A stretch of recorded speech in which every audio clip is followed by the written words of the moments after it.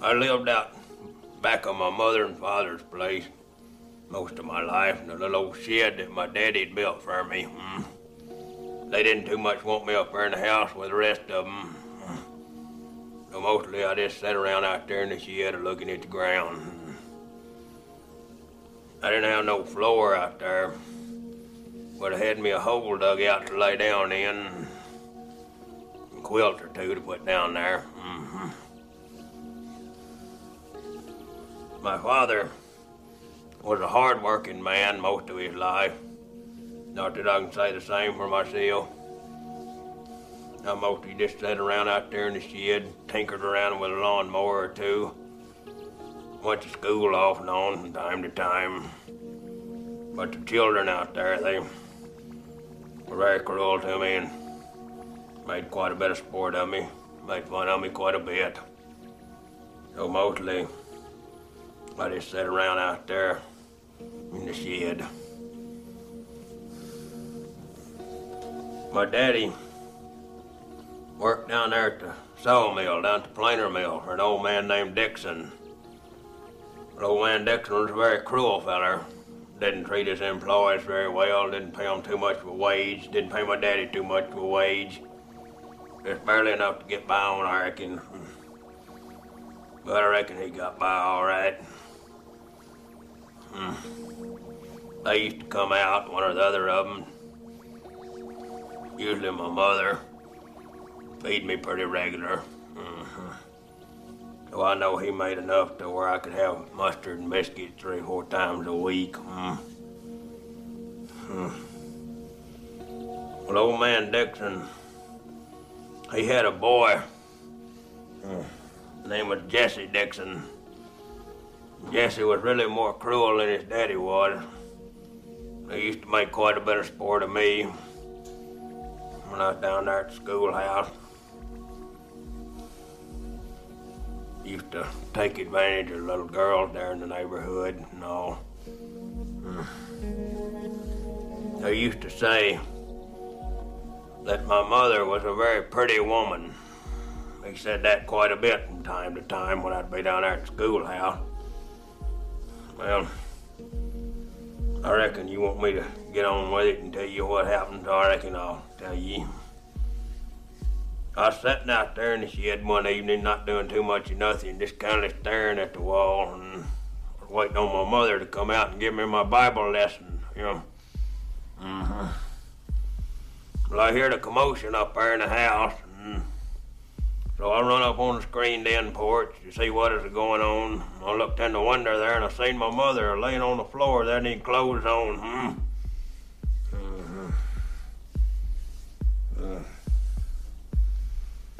I seen Jesse Dixon laying on top of her. He was having his way with her. Well, I just seen red.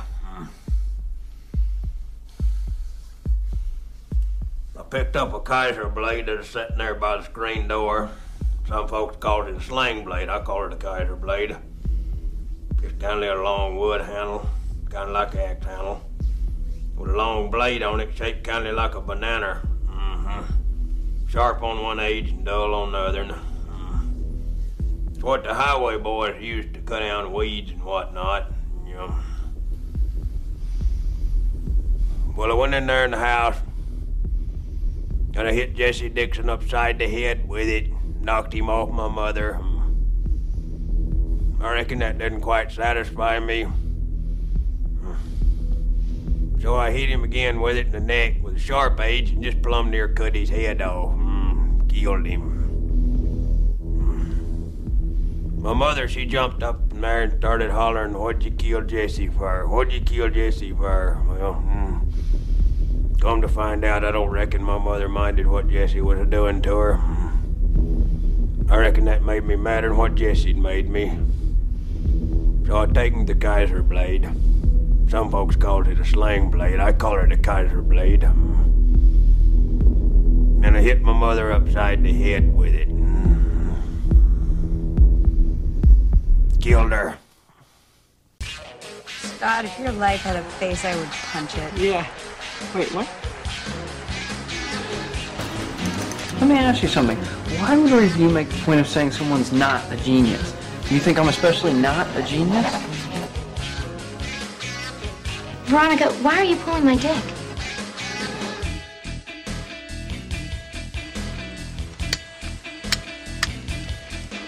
Suck my fat one, you cheap dime store hood.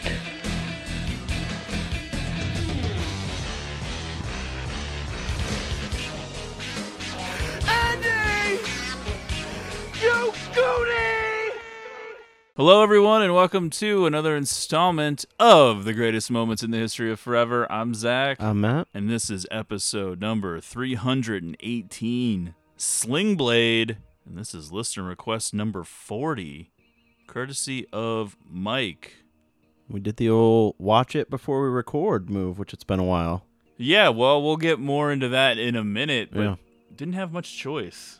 No. Nothing we could do about it, really. I feel like I'm finding this to be the case a little bit more often. Well, I don't know. Maybe we should have a whole segment of the show dedicated to our love of physical media. There's an idea. So thanks to Mike for the big listener request. Before we talk about Sling Blade, I figured we might as well do a whole listener request update to make sure everyone's on the same page. Please. I need to get caught up, so I've been waiting for this. May, still to come, other than Mike, we got Ron and Johnny. June, we are not doing any listener requests. We are eagerly anticipating the return of One Trashy Summer. Take that, listeners. July, we have a full slate of listener requests. Shelly, Brian, and Kevin coming up in July. August, so far, we have Luke and Thomas. I believe we could probably get one more listener request into August, possibly. None of these things are guaranteed, just so you know, but that would be the goal. However, I think we're only going to do one slot in September. We're trying to take it easy because we're heading into a big Greatest October that I'm already planning for and already working on because it's going to be so much work. So 1 in September, 2 in November, 2 in December, maybe. Something like that. Of course, if you get a listener request in before the end of the year, that's fine. You're still going to get the same price, and we'll get to it eventually. End of the year. It's May. Well, I'm just saying. Yeah. Those are the slots that are left. 1 in August. Right. 1 in September. That's 2. 2 in November, 2 in December. We're up to 6. There's basically 6 slots left. So for the people that are taking their negotiation right up to the goal line and debating whether or not they should push it over, you're running out of time. Right. Yeah. Of course, I completely understand not wanting to do it and not wanting to give us the money. But if you're waiting and you think it's just going to fall into your lap, somebody can move right in. I've been telling people, we might have July, and then 2 more people do one, and then we run out of those slots. It doesn't last forever. That's what we've got so far for the rest of the year. But just so you know, not a ton of slots left for listener requests. Other than that, please follow the show on Twitter at GreatestPod. Make sure you're subscribed to the podcast on Apple Podcasts, Podbean, wherever you find us. Never miss an episode. Please tell your friends and family about the show. We are 100% DIY, word of mouth. That's all. That's all we have. Oh, yeah. I include a little note about that in all the sticker requests I send out. That we desperately need you to keep spreading the word. If you'd like a free sticker or you'd like to negotiate a listener request, which does cost some money, then you can reach us on Twitter at GreatestPod or email us, greatestpod@gmail.com. We sent out the word that we'd like to receive some more emails. We've gotten a ton of them in, so we should be good, but please continue to send them. Yeah. Because we are not stopping the show at any point, so even if we have 3 or 4 in the chamber, there's always going to be the need for more. Well, we don't want to go on a dry spell. Yeah, please keep sending them. greatestpod@gmail.com. Finally, find us on Letterboxd, Zach1983 and Matt Crosby on there. Anything else, reach out. Questions, comments, concerns, we're willing to do whatever. Thanks for listening. Yeah, how about that? Yeah, the OnlyFans will be opening up Really? soon. We're getting desperate. Anyway, let's talk about Sling Blade, or as James Franco might say, Slang Blade. Wow. Yeah. If this was Spring Breakers. That's good. Yeah, I like it. I kept thinking that the whole week while working on this, like, Sling Blade. Yeah. I can remember watching this the first time and Billy Bob Thornton, like, unrecognizable to me. Because I think at that time in life, I kind of just pictured him as the dude from Armageddon. The dude drinking Angelina Jolie's blood. Yeah, and how cool I thought he was. Sling Blade was written and directed by Billy Bob Thornton, based on his 1994 short film. Some folks call it a Sling Blade, directed by George Hickenlooper and starring Thornton, Molly Ringwald, and J.T. Walsh. J.T. Walsh and Thornton both appear in this film. Molly Ringwald does not. Although it kind of makes sense because she was playing the reporter, and the reporter's really only in this for about 30 seconds. Right. Previously, the material was adapted from Thornton's one-man show called Swine Before Pearls. So this was stuff that he had been working on for years before it finally made it to the big screen. I was thinking it feels like this would have to be a method actor approach to be in this role. I actually don't know that he was being a method actor. I think he was coming out of it to direct the film. I don't think he was staying in character and directing the film like that. Yeah, I know, but it's so good. It's not just the dialogue. It's this whole performance where it's a very physical performance, the way he carries himself. He's got this underbite going the whole time. Yeah, there's a lot of things that went on, and some of it is folklore, legend. I don't know what all is true or that not would true, be but hilarious if he was staying in character when trying to direct. I didn't find anything directly in the notes about it, but I'm pretty sure that he did come out of the character. I would think he has to, yeah. I mean, it seems silly to think that he wasn't, but some people do, some people don't. But yeah, if he's actually the writer, director, it seems like he's going to have to... Giving notes to, like, Brent Briscoe. Yeah, he still does the It's a whole bit. Yep. So as we were alluding to, this would be the part of the show right now where we would say, oh, Sling Blade is streaming on HBO Max or Netflix or Hulu. Check it out there if you haven't seen it or want to rewatch it. Well, when we took this listener request, I had no idea that Sling Blade is now one of those movies that is not streaming anywhere. Just completely unavailable, not even for rent. Not even for rent on Amazon or Vudu or any of those places. So it is non-existent, essentially, unless you own a Blu-ray or DVD right now or catch it on TV, because it just doesn't exist right now in streaming, which is weird because I watched it on streaming a couple years ago. I so definitely it did exist. Yeah, I've seen it sitting up there. I want to say on Netflix, but I think the first time I ever saw this was on TV, which is watched weird. it on Hulu probably 3 years ago or something like that. I can definitely remember that. I'm thinking that at the time there was some language that they were more willing to let go on cable than they would now. So it ended up being the perfect motivation for me to take the plunge with a new segment of the show that I've been toying with in my mind, which is going to be a spotlight on physical media. It should only be a quick segment at the very end where I talk about some of my many purchases and pre-orders and some of the stuff I'm excited about. I gotta get my notes ready for it. So we're not doing it right this second. It's at the end. I know. I got it.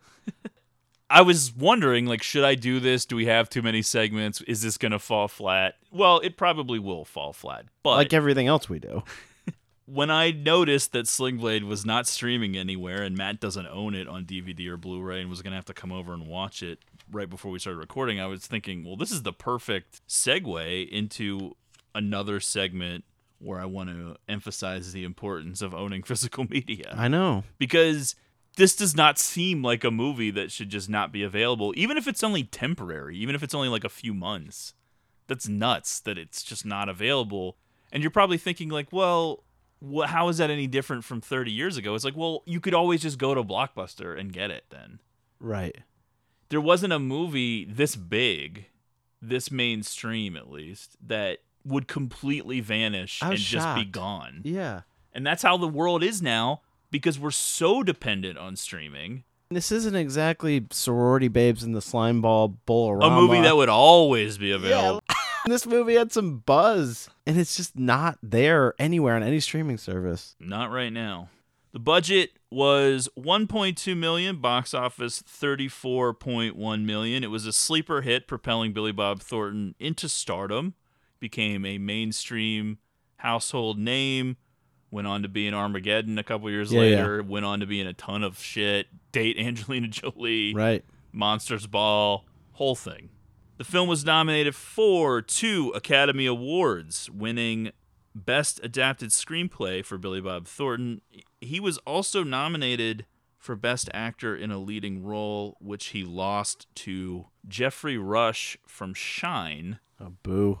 Yeah, this year in general, the 1997 Academy Awards for the year of 1996, this was a definite bullshit Oscars are terrible type year. Well, this is a fresh take from us. The English Patient won Best Picture over Fargo. Yikes.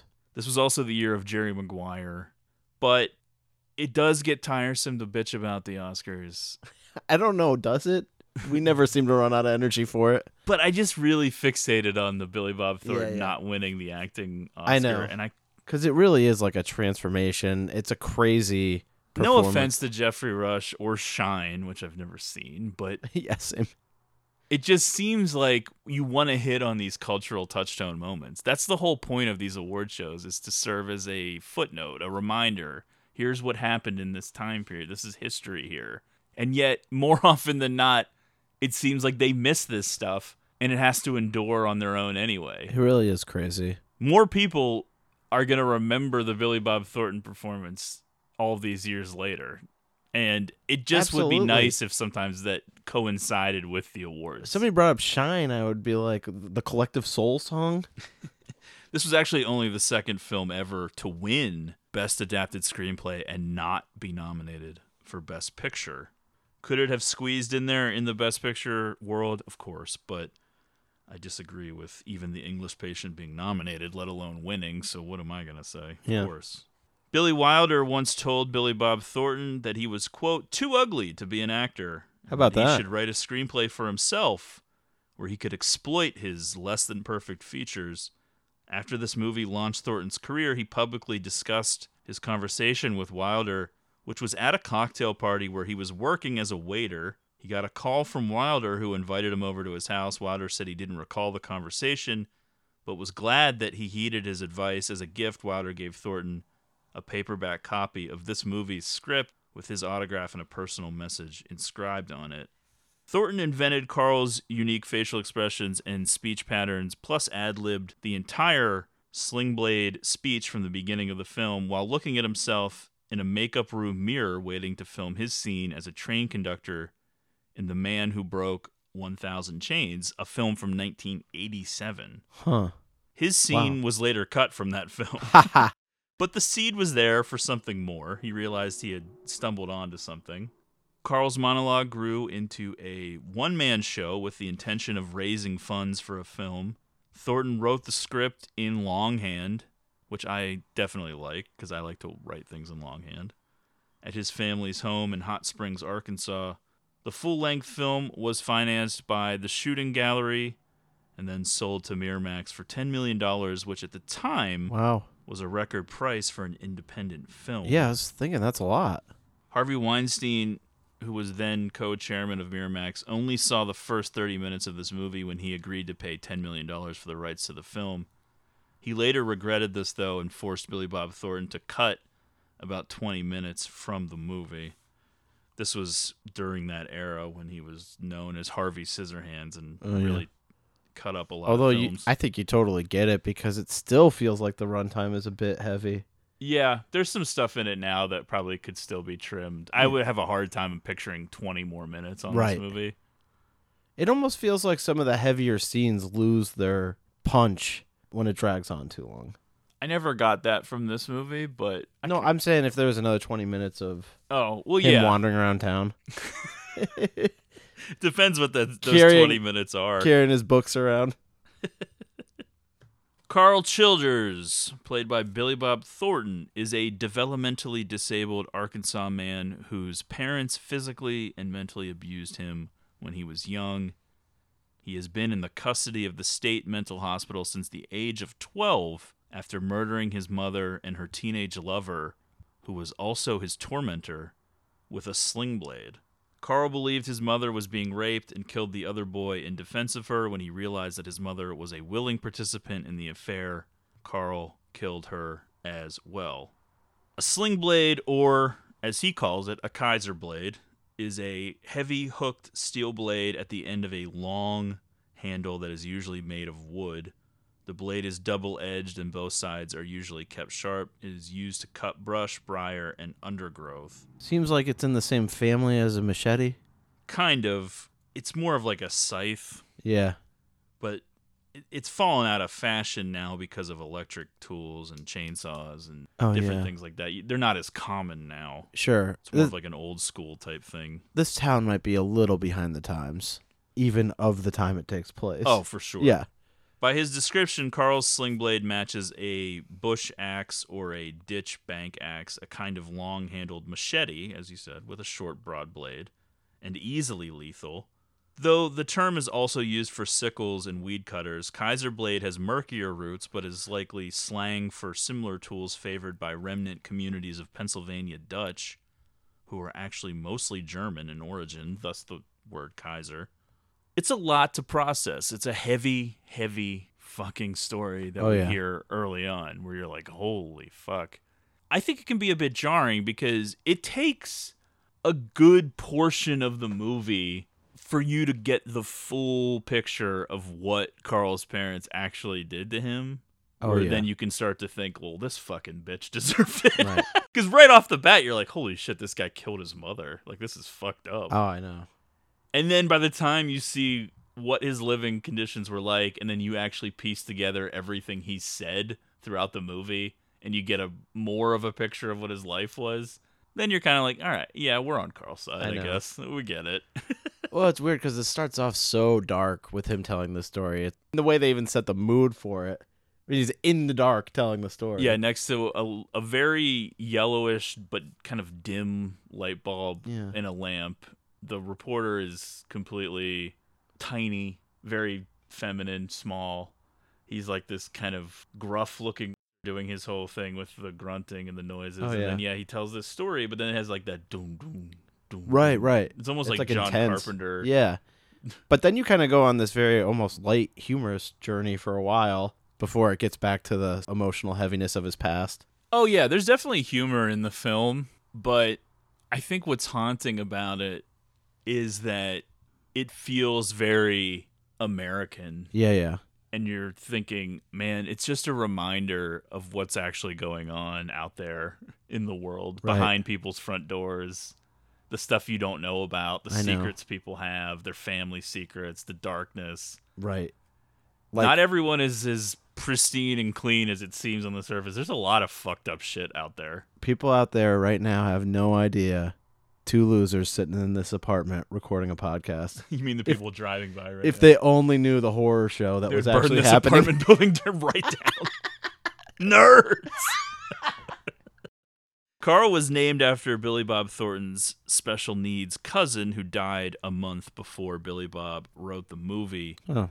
This was a little bit about the physicality that you were mentioning earlier. So the story is that Billy Bob Thornton put crushed glass in his shoes so that he would walk a certain way. Tenderly. I don't know if this is true or not. I Googled it. There's people asking whether or not it's true out there. I've seen that. People are saying, where did this come from? Does he ever actually confirm this? I don't know. It doesn't seem like it's ever really confirmed by anybody, but it's a story that's out there. I don't know if it really matters because it's still a fully committed performance. Oh, yeah. It's a performance unlike most of what you would see now. And I do think that these really hardcore, dedicated performances are now rarer and rarer, believe it or not. Even though you would think that this would be straight Oscar bait and everyone would be trying to do this kind of shit, I think people feel safer when it's a historical figure that they can just basically imitate rather than try to create something from scratch. Now, elephant in the room, I don't think that people without developmental or mental disabilities would be allowed to play Carl now. I don't think so either. Especially with some of the terminology they're throwing around for him, which is a shame because I think that part of acting is changing yourself. And I know that you get into this ground and you're not supposed to wear fat suits and cisgendered people shouldn't be trans people in the movies or whatever people want to get upset about. But man, But I think part of it is it's just done so well. It doesn't at all feel like a caricature or anything. I mean, it just feels like a great performance. Right. Yeah, I agree with that. And I think what I was going to say was I think what you're left with is you're just going to deny yourself the opportunity to have these kinds of performances, which is a shame. Now, I know you can point to things like Simple Jack or something from Tropic Thunder. Is that making fun of this kind of? I think that was more making fun of I Am Sam. But, okay. But yeah, it's the same thing, though. The actors, what they would do. And that was more goofing on what it would take to win an Oscar. Right. More than actually doing it versus not doing it or whatever. It wasn't quite as damning as the Robert Downey Jr. blackface thing, but I get it both ways. I get that in the wrong hands, this stuff, even if it's not like if it was intentionally making a joke, if they're not talented enough, you're kind of like, this has become a joke. I sort of you didn't mean it that way. I think in today's climate, they wouldn't touch this at all. No, of course not. But I do kind of feel like it would be one of those things that when you first hear it, you'd be like, no chance in hell. But then if you saw like a screen test of this, I feel like you'd be like, okay, this is not at all. Yeah, but I think that you would. I know they wouldn't touch it. They'd still be saying like, we can't do this. Right. Though. Yeah, I agree. I get it both ways. I just think that it just sucks when there's like limitations on art, and I think the end result actually should be, if it is terrible and it does suck and it is a joke, then they should have to pay the price. But if it's quality, then there shouldn't be a blanket thing of like, well, this is offensive, because I don't really feel like his portrayal is offensive. I don't either. And I think the message of the film is pretty straightforward, and it's just where we're at now. But also part of it is that they don't make a lot of adult movies like this that are just for adults. Yeah. And they are a self-contained Americana type story. It's a beginning, that middle, and true, end, and then that's it. There's just not a lot of stuff like this. Right. I feel like, any pitch for this right now, it would be like that guy in Inside Llewyn Davis, where he's just like, not seeing a lot of money in this. Yeah, the fact that this even made $34.1 million, which is not like I cannot insane, believe that the script, they paid $10 million for it. Yeah. That's a shocking number. Well, this was the absolute peak. Yeah. You're talking post-Pulp Fiction. Right. Everyone's looking for indie stuff. I would say anywhere from like 92 or 3 up through like 98 or 99 is like the absolute pinnacle of indie cinema as far as money being pumped into it. For those of you who haven't seen Sling Blade, we're in a rural setting. We're in a part of the world not on screen all the time. Small town, very rural, rusted out bridges. Yeah, I don't know. A melancholy to this universe. Yeah. Just how basic everything is. It seems like a town forgotten. Forgotten by time. Yeah. Yeah. Sling Blade moves at a leisurely pace. It's got that 70s filmmaking style to it where we're not in a big hurry. It's not 100% plot based for sure. They linger. Right. They move slow. By the way, I don't want to 100% shit on this either, because in this whole age of information, things moving at lightning speed all the time, this type of setting, I'm ready. I'm ready to move to one of these towns. Ready to move to the mental hospital he's in the beginning. Here's the thing. I could not get a job at Bill's fucking garage. No kidding. Do you know how many fucking lawnmowers I could fix? 0 lawnmowers. Carl can fix lawnmowers like it ain't no thing. He's the Eli Whitney of fixing whatever that guy said. The rhythm and the feel of this movie, too, reminds me a little bit of Flannery O'Connor or Raymond Carver or some of those short stories where it's very simplistic and straightforward, and then you're kind of hit with that emotional sucker punch, or there's some twist or that Southern Gothic vibe or something. And this one, look, you don't have to be a fucking genius to figure out where this movie's going at a certain point. It seems kind of obvious, but everybody's talking about it. It's so deserved and so anticipated that by the time it happens, you're like, yes, this is the ultimate catharsis that I was looking for. This is what I wanted to happen, and it feels good. Right.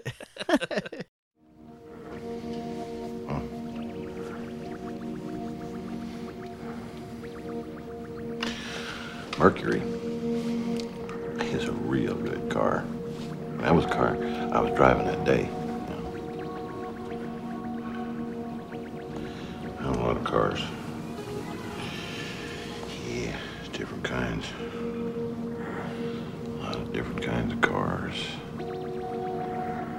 She was standing, this girl, on the side of the street where there was this chicken stand. It wasn't a Colonel, but it was a chicken stand nevertheless. And I pulled a Mercury right up alongside, and I rolled down the window, see, by electric power. And she had this leather skirt on, and she had a lot of hair on her arms. I like it. A lot means a big bush. I like a big bush. So she says, are you dating, you know? I said, sure. So she gets in, and we pull off into this remote location, that was comfortable for both she and I. And she says to me, how much do you want to spend? And I said, whatever it takes to see that bush of yours, because I know it's a big one. And she says to me, $25. It's not chicken feed, to working man. So I produced the $25, and she sticks it down into her shoe, pulls up the skirt, and there, before me, lay this thin, crooked, uncircumcised penis.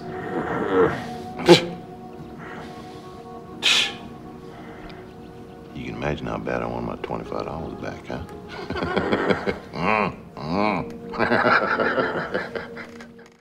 Carl spends his days just staring out the window and rubbing his hands together. Seem familiar? As a passive person, he is often forced by serial rapist Charles to listen to some of his criminal history as a convicted sexual predator. Charles is played by the late, great J.T. Walsh, a recognizable character actor that I've always enjoyed. He actually died shortly after this film came out, and Jack Nicholson dedicated his Best Actor win for As Good as It Gets to Walsh. And he reminds me of a little bit of Nicholson in the brief moments he's in this film. And I was actually trying to figure out why. And I think that the way he delivers his lines I can see it, is a little bit like Christian Slater. Right. And Christian Slater in the early 90s and Was late just 80s always was doing doing a a Nicholson. Nicholson. And that's kind of like what it kind of all traced back to that. I'm kind of like, what is this way he's delivering? Right. I like Walsh from a movie called Breakdown. Have you ever seen that? I don't Kurt think Russell, so, no. Where he plays the villain. He was also in a movie I watched this year called Red Rock West. I haven't seen that either. Starring Nick Cage and Laura Flynn Boyle. It's kind of a fun early 90s neo-noir. It's not too bad. He plays the same type of character. He hires a guy to kill his wife. He's always kind of playing that guy. Seedy. This is the part where Molly Ringwald would have been in this interviewer part. I didn't really look into why she was in the short film and not the main film. I'm just assuming it was availability. She wasn't going to go to Arkansas to film this for like 2 days or something, probably. Whatever. If you look closely at Carl's head, and he's got that crazy very distinct haircut, yeah, you can kind of see some circular scars. Yeah. Makes you think of electroshock therapy probably was going on at one point or another before they gave up. Something not pleasant, yeah. And there's definitely strains of One Flew Over the Cuckoo's Nest at the beginning and the end and the whole thing. And it makes you think back to some of the stuff we talked about last year where a lot of these hospitals would close. This hospital doesn't close, but Carl's nevertheless sent out on his own. And these people that are released into the world. Where do they go? And they've nowhere to go. And they don't have any idea what to do. And they don't know anyone. It's insane. What are you supposed to do? I know. Carl gives this haunting interview with the woman from the newspaper where he describes the story. That's going to be the opening clip, so I'm sure everyone gets it. But there's some hints about what went on with Carl's life when he was a kid growing up. And according to Billy Bob Thornton in a February 7th, 1997 interview on Howard Stern's radio show, Carl living behind a shed is based on a boy where he grew up who could not walk or talk very well, so his parents kept him in a shed out back. Oof. Billy said the boy's mother was scared by a snake when she was pregnant, so they felt he was a child of the devil. Yikes. They kept him locked up and fed him like a dog, and it turned out the boy had polio. There is definitely some sad stories out there in the world. Good Lord. Yeah, and I think that Thornton was really tapping into some of that stuff, some of that very barefoot, muddy, rural bullshit going on down there in the trees and rivers and shit. Oh, yeah. I don't know. Not a lot of electricity. I don't think Billy Bob Thornton had running water and electricity until he was older. And he's born the same year as my parents. He's not like he's that old. I know. Just was a completely different world down there. Dude, even when I lived in Massachusetts and I was a kid, I think this made like national news too. There was like a family. The cops were like digging up their front yard because their young child was just missing. And I don't know, they were part of like some cult or something that didn't believe in like modern medicine, and they like let the kid die. And they ended up finding it eventually, like it was buried on their land up in like Maine or something. Yeah. It really shook me as a kid. I was like, what the fuck? Yeah, there's a lot of weird shit out there. Yeah. The state has determined that Carl is no longer a danger to himself or others, and so they release him. Carl wants to stay, but is told that he must leave, so he goes back to his hometown of Millsburg, where he is able to eventually get work as a small engine mechanic. This was reminding me a lot of Brooks from Shawshank. Oh, yeah. That's his name, right? Brooks. Right. Brooksy. Yeah. Just that idea. You've been here forever. Your whole life is this place. I know. You've been in here so long, you can no longer relate to or understand anything that's going on out there. I know. The But here culture you go, shock have fun. seems like it would just kill you. Yeah, because, okay, let's pretend that Carl is the same age as Billy Bob Thornton. Billy Bob Thornton's born in 1955. He's 12 years old when he murders his mother and this teenage boy. That means we're talking about 1967. This movie came out in 1996. So from 1967 to 1996, he is living in a state hospital. Well, plus, imagine how different the world is from that time period. How old was he when he went in? 12. So there's no evidence that he can take care of himself in the world on his own. None. That's apparently nobody's problem but his. Yeah, that's the way it is. It sucks. Carl is returning to a place he probably barely remembers, and even if he does remember it, it doesn't matter. It's going to be completely different. Right. I got to tell you, I don't see this town welcoming him with open arms. Well, some of the people seem to be all right. Welcome back, Carl signs plastered all over the Hoochie's windows. Hoochie's dollar store. Can I help you, sir?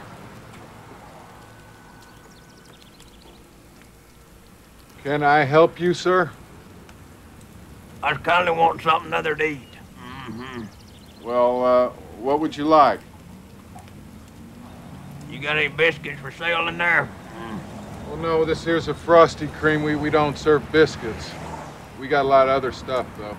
What you got in there is good to eat. Well, we got Big Cheap Burgers, Bongo Burgers, Footlongs, Corny Dogs, Frosty Shakes, Creamy Bars. Did you want me to go through the whole list? Reckon what you like to eat in there? Well, the French fries are pretty good. French fried potatoes? Yep, French fries. How much you want for 'em? Well, they're 60 for the medium and 75 for large. I reckon I'll have me some of the big ones. All right, then one large French fries.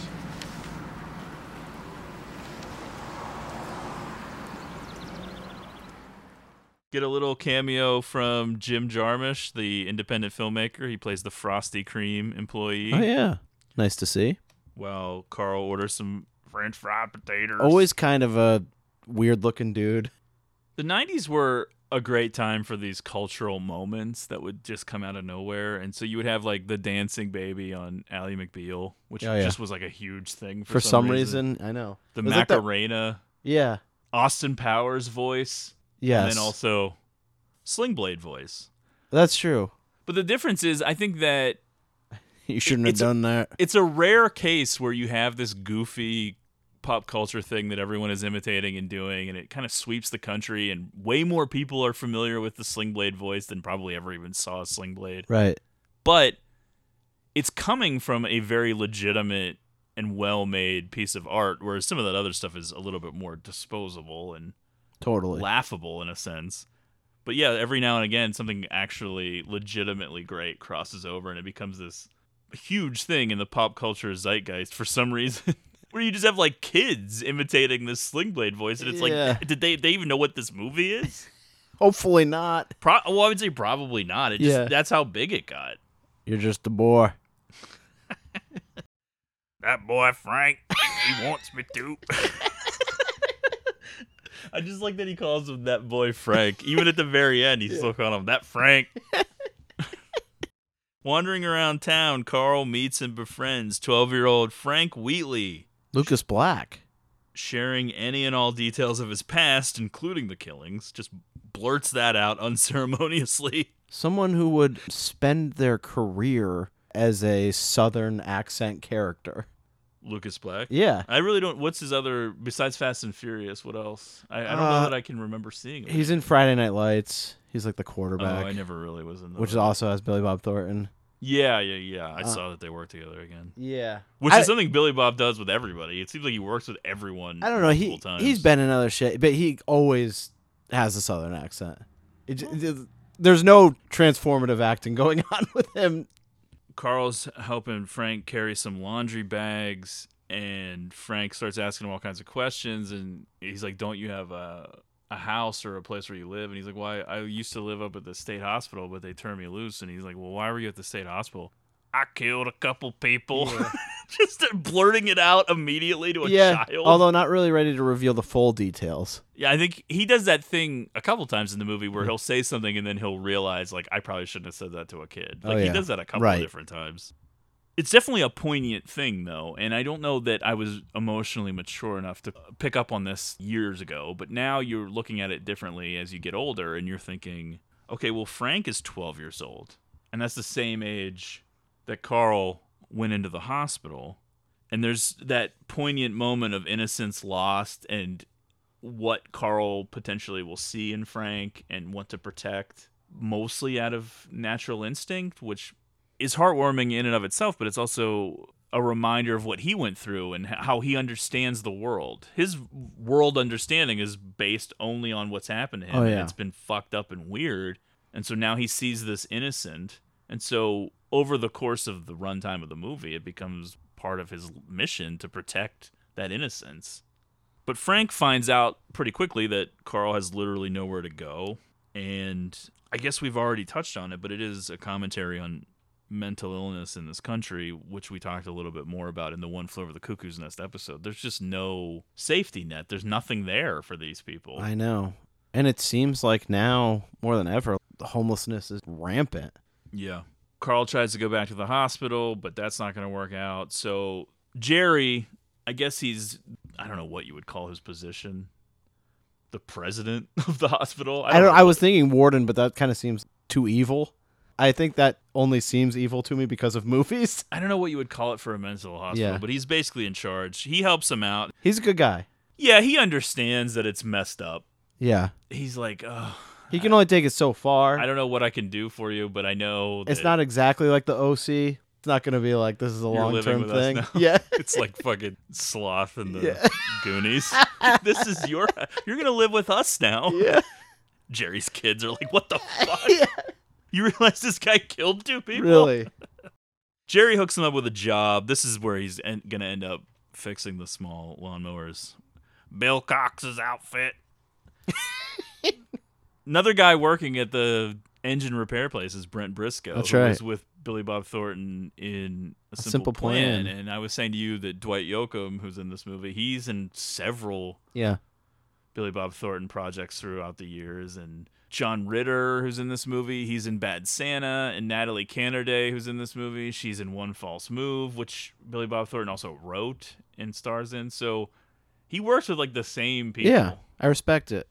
So Jerry gets Carl this job, and it's great, and Carl's willing to do it, and he's a whiz at fixing lawnmowers.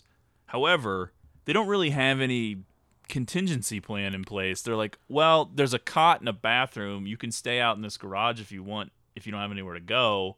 But the way we lock up this place at night, you're basically going to be locked into the repair shop overnight. I mean, and he's just like, all right, that man. works, yeah. Although it's like unclear if he ever sleeps. I don't know. You know what I mean? Based on like his experience at the other gentleman's house where it seemed like he just sat up all night. Yeah. Doesn't seem like he sleeps a lot, that's for sure. Yeah. Once Carl's a little bit more settled into Millsburg with his new job, he goes and finds Frank again, and Frank introduces Carl to his mother, Linda, played by the aforementioned Natalie Cannerday. as well as her friend and boss Vaughn, played by John Ritter. Oh, yeah. Thornton said that he wrote the role of Vaughn specifically for his good friend, John Ritter. Oh, okay. I believe they met while working on a sitcom in the early 90s that I don't think ever went anywhere. I forget what it was called. When the film was in pre-production, Billy Bob Thornton envisioned John Ritter's character as having dyed blonde hair, thinking that Vaughn was a man who was transferred out of St. Louis for his job where the film was set and based his hairstyle on what he saw men sporting in GQ magazine. Thornton, Ritter, and the film's hairstylist began experimenting with hairstyles on Ritter at the hotel where the cast and crew stayed. According to Thornton, Ritter was insistent that the hairstyle wasn't too drastic as he had to go back to Los Angeles to shoot a public service announcement. Wow. But when the hairstylist came up with and applied the hairstyle that Ritter's Vaughn character would sport in the film, Thornton immediately approved. However, when Ritter finally got a look at his hair in the hotel room's bathroom, he was infuriated at Thornton. Thornton said when Ritter went back home to shoot the public service announcement, he was wearing a baseball cap. That's hilarious. It's actually not that weird. No, I don't think so. It doesn't really suit John Ritter, especially John Ritter at this age. But it's not. No, I know. No, it's just sort of like frosted blonde, Right. spiked up hair. Vaughn is concerned about Carl's history, but Linda asks Carl to move into her garage, which will eventually anger her abusive and alcoholic boyfriend Doyle, played by Dwight Yoakam.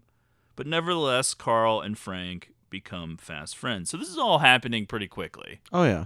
He comes back to town after getting the job, runs into Carl again. Carl's like, hey, my mom's working over at Hoochie's, which, believe it or not, is a dollar store and not a strip club. Yep. Let's go talk to her. She'll give us free candy. So they go talk to Linda. Linda's there with Vaughn. Linda not really worried at all about this friendship coming to be. No, she just sort of rolls with it. Yeah. Linda is insanely sweet, and that is very attractive about her. I think I think so. She's so nice that you can't help but like her a lot. Agreed. But when you actually stop and think about the job she's doing as a mother, it's a little bit loosey-goosey.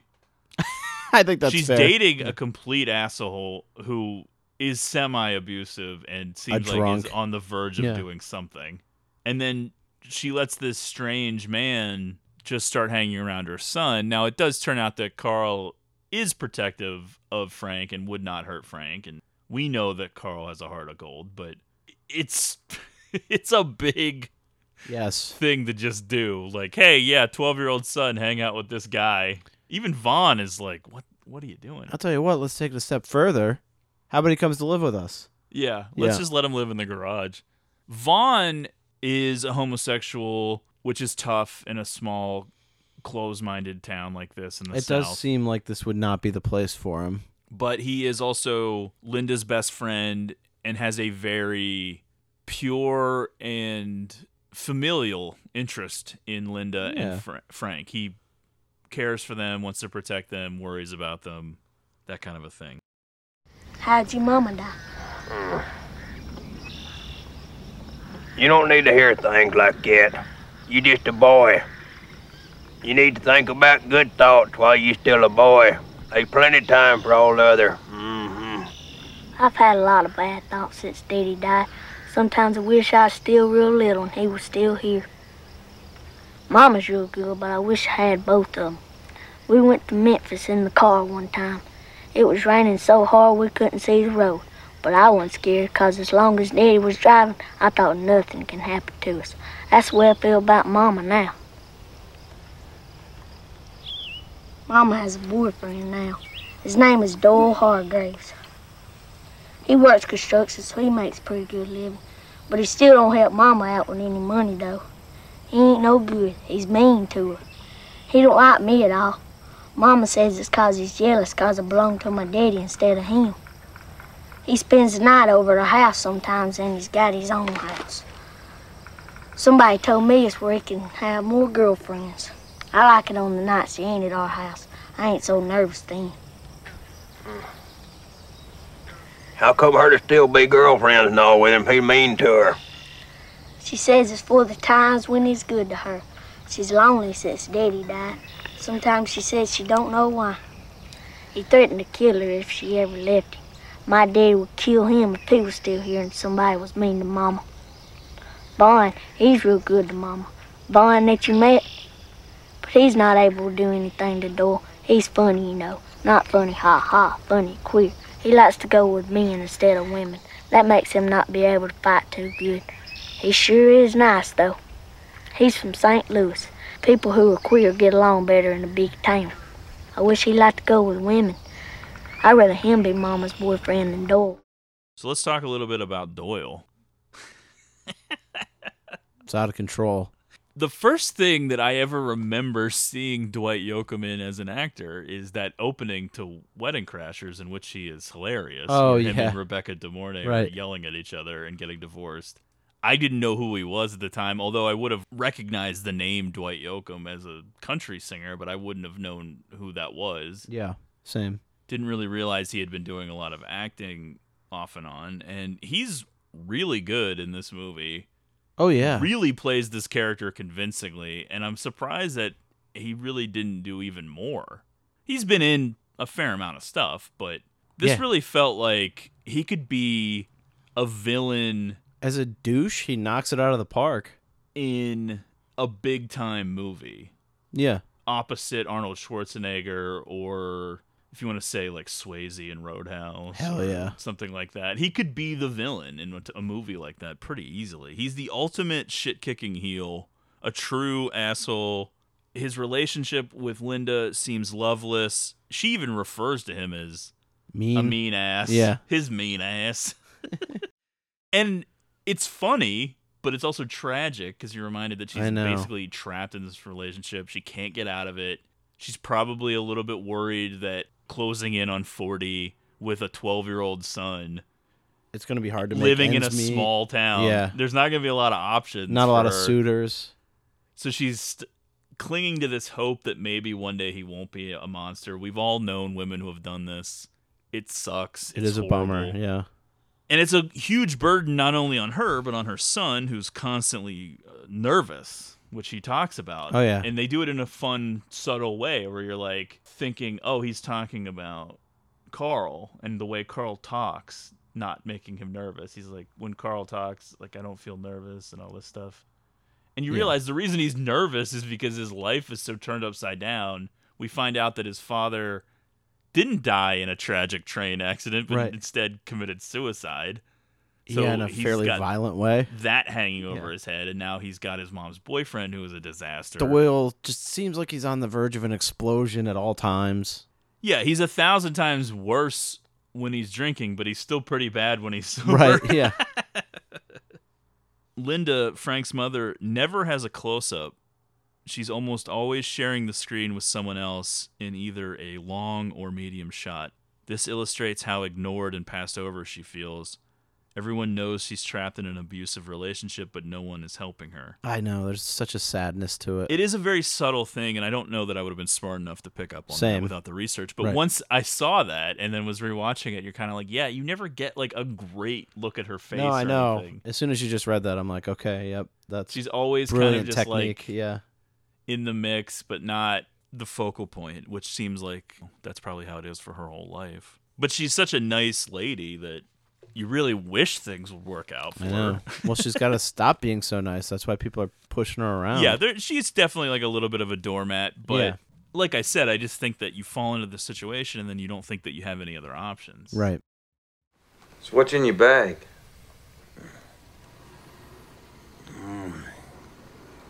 This and that. Toothpaste and whatnot. Mm-hmm. It's all in books. Different ones. One of them's the Bible. Mm-hmm. You believe in the Bible, do you, Carl? Yes, sir, a good deal of it. I can't understand all of it. Well, I can't understand none of it. This one begat that one, and that one begat this one, and begat, and lo and behold, someone says some shit to someone or another. Just how retarded are you? Stop it, Doyle.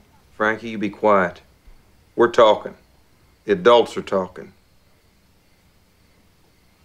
So was you in lockup for cutting someone up with a hatchet or something? I ain't never used no hatchet that I remember. So you're just crazy in a retard kind of way then, huh? It wouldn't matter to me if you did do violence on somebody. I ain't scared of shit. You think I'm scared for you to stay here? You just a humped over retard, it seems to me.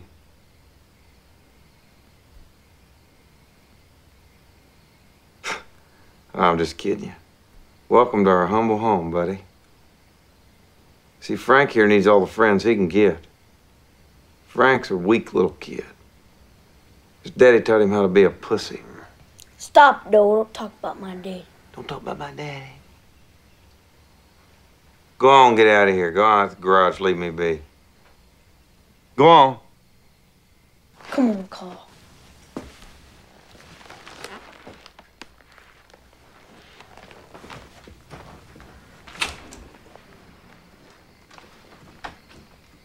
Frankie. Don't say nothing about our little spat to your mama now. I don't want her worrying about your ass. Vaughn spends some time with Carl, essentially checking to see if it's okay for him to be around Frank and Linda. He also mentions to Carl that he fears Doyle could hurt or kill Linda and Frank one day. Totally normal thing. That's part of your life. I'm afraid that my coworker's I think that's a husband reality might kill her. for people out there. I know. Every now and then you get caught up in somebody's drama, and when you minimize it and you refer to it as somebody's drama, it sounds like you're being dismissive. But the truth of it is, I've been caught up in some dramas. I'm sure. Where you're thinking, is my aunt going to be murdered by this guy or some weird shit? You know, it doesn't last. Right. And most of the time, 99.9% of the time, it isn't as big of a deal as it seems like it could be. But, you know, you get caught up for a day or two or a week or whatever. But unfortunately for Linda, it seems like that's her whole life. I know. This now. There's some sweetness, but also a lot of humor in Vaughn trying to relate to Carl. That whole scene of the two of them when they go to the Frosty to eat is pretty funny because Vaughn is a very nice guy. Definitely. But he's also, I think, confused by Carl. And Carl, of course, doesn't relate to anyone in a normal way. So you're not really sure what Carl's thinking. It's a weird interaction because it's as if Vaughn's trying to figure out a motive, but what would it possibly be? I think he has a hard time reading just how deep the issues are with Carl. Because at one point he's like, I think that you're a thinker too. You're like, you're a thinker. He's like, what are you thinking not about? Not getting it, yeah. He's like, I'm thinking about eating these French fried potatoes. You're like, oh, okay. He's not actually thinking about anything. I guess one of the big things that Doyle does is he likes to get his buddies together and get his drink on, and definitely they have a band. Yeah. Everyone in the band, including Yoakum, is an actual musician, but the gimmick is like they're terrible in the movie. Sadly reminding me of some gigs from my life. Yeah, they weren't actually that bad, but it was just sort of lame that they're like 43 years old, balding, out on a front porch. Just playing for like 3 people in lawn chairs. And the songs are kind of like these labored, half-ass surf rock sounding songs, which is a weird genre for Arkansas. The sticks in Arkansas, but you got the screaming neighbors, and then there's like a whole Jeff Beebe type explosion. They have the less than enthusiastic audience. Yeah. It's such a weird moment in the movie, and you can tell that Thornton definitely wanted to put in some of this weird shit that came from his own life or personality or experiences, because this whole thing with the guy Morris and the band doing that poetry and then it devolving into the band screaming at each other, that's such a weird scene. No, I know. Well, I think it to some degree illustrates what Doyle is. These guys are such losers, but he's the king of the losers. Oh, yeah. Yeah, that's a good description. He's like a half a tick smarter, half a tick better than his dumbass friend. The other guy in the band, it's like he's talking about the two of them as if they're like Lennon and McCartney with this songwriting partnership that they have. And then the other guy in the band's like, I don't think we've ever played a song you two have written. And then the other guy's like, we've never played a song with words in it because we don't have a microphone. I think it's actually his bandmates kind of reiterating how small time they are that sets Doyle off. That's right, yeah. Which is basically like me whenever you act like we're small time for this podcast, and I'm like, fuck you. Yeah. Fucking get the fuck out. We don't even have microphones. It's a sad, drunken night. Yeah. that goes on and on and on into the wee hours. Oh, Vaughn and Carl don't want to be there. Doyle's kicking people out of not his house. At a certain point, Linda and Frank have both gone to bed, but Vaughn and Carl still seem to be trapped. I actually think, based on nothing, but I would guess that one of the things they cut to shorten this was that trip. Yeah. To the get more liquor, because right. He makes a whole big thing about taking Carl and Vaughn and they don't want to go. Oh, yeah. And then it just cuts to them in the living room. It seems like they were setting up for that trip to be something. Right. And I guess they got rid of it. Well, maybe. It does seem like Vaughn could leave. I don't know if he's just afraid something's going to happen. Yeah, you're always stuck in that position where you don't know what to do. Yeah, because Carl, I don't know where he's going to... Carl never knows where he's going to go if it's not this garage. Right. Carl just goes with the flow. Yeah. It is like literal footage of me and Matt when we were trying to have a band, like just screaming at each other. Yeah, a band, a podcast, whatever. No, actually, it isn't really like that at all for this podcast or when me and Matt had a band, but I've definitely had meltdowns that were kind of like that. Whenever we thought we found a new drummer and then we like are all jamming in a basement and it turns out this guy had like never even played drums and he's just kind of like sitting at the drum kit and we're kind of like, what the fuck is going on? Who brought this guy? That was a very famous meltdown. Yeah. Like, what are we doing? Oh, boy. You're like 23, and yet you feel like you're so old. Like, this is so embarrassing. Our moment's about to pass. This was it. And then our lives were in the hands of this drummer. I know. It felt like we had all that momentum, and then we didn't have a drummer after all. Get the fuck out. What exactly are you talking about? I don't understand. Exactly the point, my young level-headed friend. I don't get it. Well, I rest my case. Morris is real smart with philosophies and things. That's why him and me is the songwriting team of our group. See, I come up with the good tunes, or melodies as we call them, and Morris is the lyrics. Not unlike Gary Brooker, the Procol Harum. We don't ever play any songs that y'all wrote. I ain't heard one of them. Y'all just talk. We don't even play any songs with words at all that I remember. We ain't got no fucking microphone. We ain't got no speaker set up. We wrote one last night outside the mini-mart. Morris called it Stuart Drives a Comfortable Car. And then, like in country songs, you know, in parentheses, it says, there's usually someone in the trunk. And I came up with a tune just a humming. So you don't want to question your genius, Vaughn. Morris here, he's a modern-day poet. Kind of like in the olden times. Yeah, I got a new tune and some compositions entitled The Thrill. Goes something like this. I stand on the hill, not for a thrill, but for a breath of a fresh kill. And never mind the man who contemplates doing away with license plates. He stands alone anyhow, baking the cookies of discontent by the heat of the laundromat vent. Leaving his soul. Then like in poetry, I go dot, dot, dot. You know, kind of off center. Then I drop down, and then I go leaving his soul. Part in the waters of the medulla oblongata of mankind. A damn good song, wasn't it, Dora? You like that song? All right. I don't think that's right. I believe the dot, dot, dot come between medulla and oblongata. Well, it did. The dots are where I say they are. Melody and tune. That's your trade, Terrence. You're a tunesmith. I don't understand the meaning of the words. If y'all don't shut up, I'm going to go out of my mind.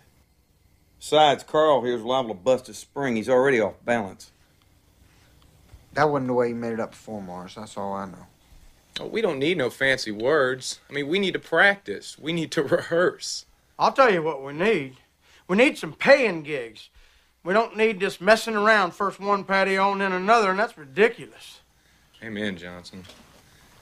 We don't got no goddamn band! We don't need to fucking practice, Randy! We don't need a shit-ass manager neither! You motherfuckers! Y'all just a bunch of losers! I'm the only one sane son of a bitch here. Just get the fuck out of my house now. Not your house, Doyle. It's Linda's. I'll whip the dog shit out of you, Vaughn.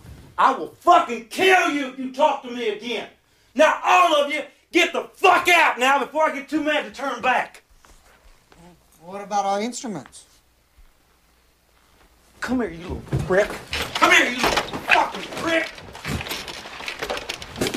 Get out. All y'all. Now get the fuck out. Come on, you motherfuckers. Get the fuck out. Randy, you tuning son of a bitch. Don't fucking practice, Randy. Come on, Morris, you fucking genius. Get the fuck up and get the fuck out of here. God damn it. This ain't right, Doyle. Hey, there's something wrong with you. Get the fuck out, Nobody Johnson. wants to take this shit, man.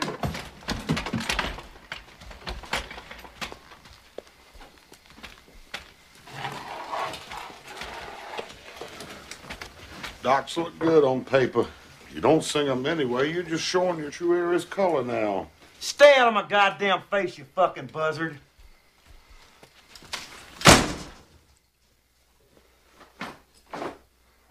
Hey! I said, get out of my house. That goes for cocksuckers and retards. Now get up off your asses and go. Come on. This is not your house, Doyle. This is my house, and I'll say who stays and who goes. You got a house. Why don't you go get one of your girlfriends and go home to it? You know better to talk to me like that when I'm hurting, Linda. Don't make me knock the piss out of you. Don't you touch her. That's funny, Vaughn. Linda, go to bed. And take little snot-nose here with you. You're not staying here tonight. Go get sober before you come back. I'm tired of my child seeing this. Now, you get your ass straight or I'll lock your ass out of my life for good. If you even think about leaving me, Linda, I told you. I'm gonna kill you deader than a doornail. That might be better than this. All right, I'm a witness. I heard you threaten her. Hey, you get the fuck out now! Leave! Don't tell me what to do, Linda. Leave! Don't tell me what to do. Leave! Don't tell me what to do. Leave! Don't you tell me what to do, Linda. Don't do that, Linda. I'm calling the police. God damn you, little prick. Hey! No, go home. Get away from me. Go. Hey! God damn you, Frankie. Get away from us. Go.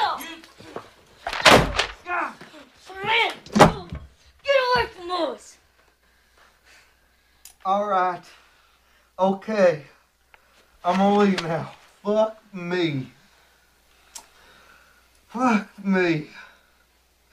I'm gonna go home and sober up. Go on then. Everything's bothering me. I'm hurting, Linda.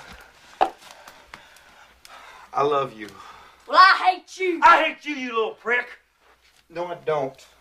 No, I don't. I love your mama. I can't explain what goes on. You bunch of freaks. I hope you have fun. I'll call you tomorrow. I'm sorry, honey. I said I'm sorry, Linda.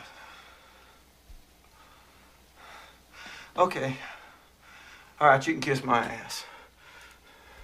And if you ever hit me again, you little bastard, I swear to God I'll make you sorry your daddy ever squirted your ass out. You hear me?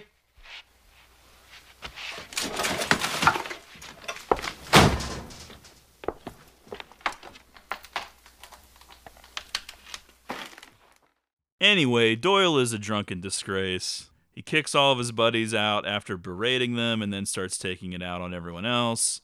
Linda comes out and is like, shut up, you need to leave, you're drunk, this isn't your house. So then Doyle and Linda start getting into it. Linda pushes him, he pushes her back, and then Frank jumps in, standing up for his mama in a big way. Frank, a 12-year-old kid, just kicking the shit out of Doyle. Oh, yeah. That is hilarious whenever Doyle's just like on the ground holding his head and Frank is just throwing bigger and bigger things at him. You're expecting him to like literally know. pick up a TV and drop it on It his is head. great. I know. It's out of nowhere. Frank's actually just beating the shit out of Doyle, using every weapon he can He find. puts him like in the figure 4. Yeah. Like tapping out. Like, get it off. Get it off. It does seem like Doyle is beaten into submission by the Yeah, end of he this. is.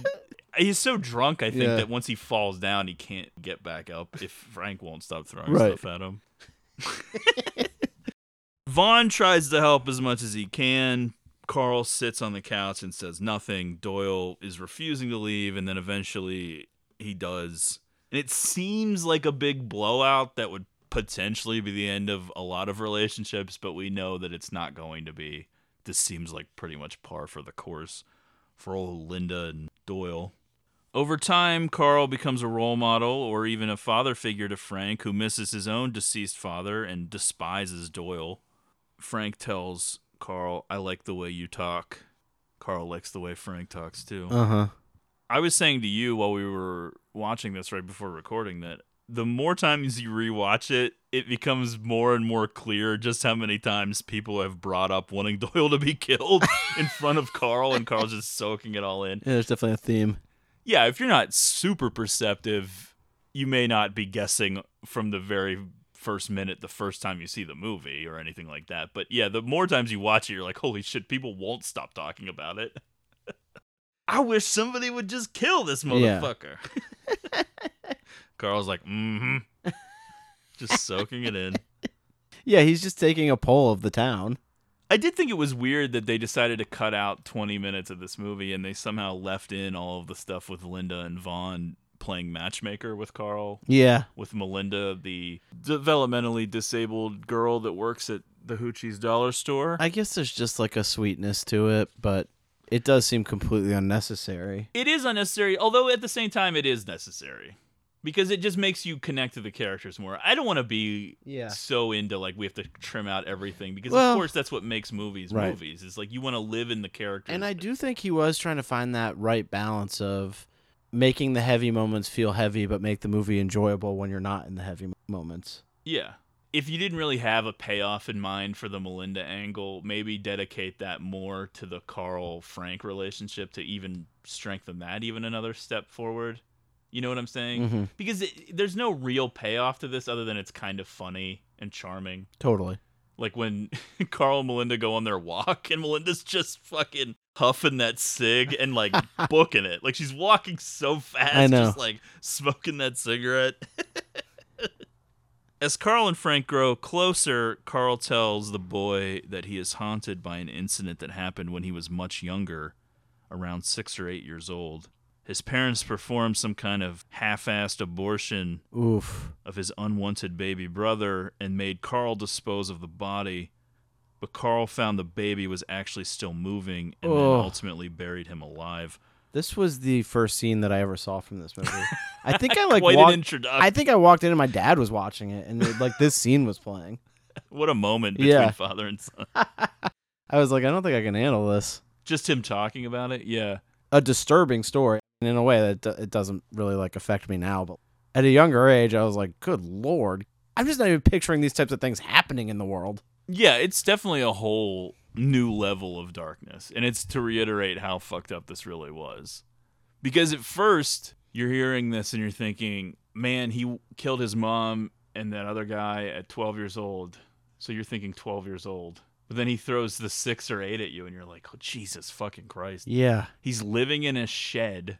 And then they bring out a living baby that they made come out too early. Like they induced labor, I guess, to make it come out. And then, yeah, horrifying. And even though Carl is slow and he does have his own mental disability, it's not as if this stuff is stuff that you can just forget and move on from, no matter who you are.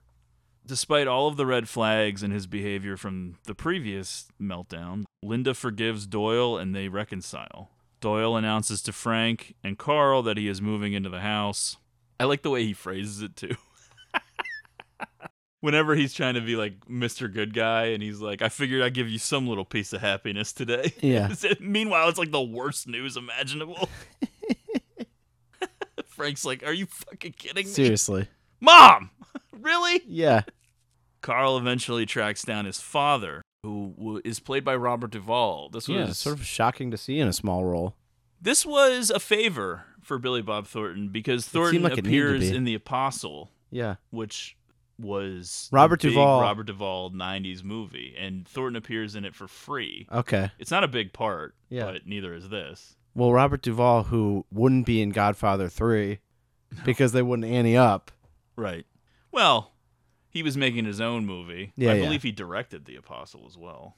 Okay. Which was Yep. his big Oscar thing. I don't know. Did he win the Oscar that year, or was he just nominated? I don't can't know. remember. I remember when The Apostle came out. It was like a big thing. This was like an era of Robert Duvall where he was making yet another comeback, and yet it seemed like he was really embracing these lived-in, weathered, leathery roles. But this one is very strange. He only has like 3 or 4 lines. But it is haunting. You get it.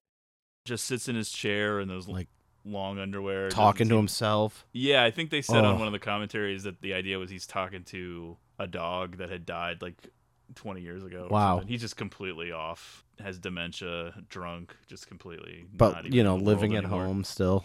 Carl's father is a sickly old man living alone in a dilapidated house that is in the process of collapsing. Definitely looks like it should already be condemned, and that nature is in the process of taking it back because the walls aren't even connected everywhere. It seems like the world is getting in to the house, if you know what I mean. Yeah, yeah.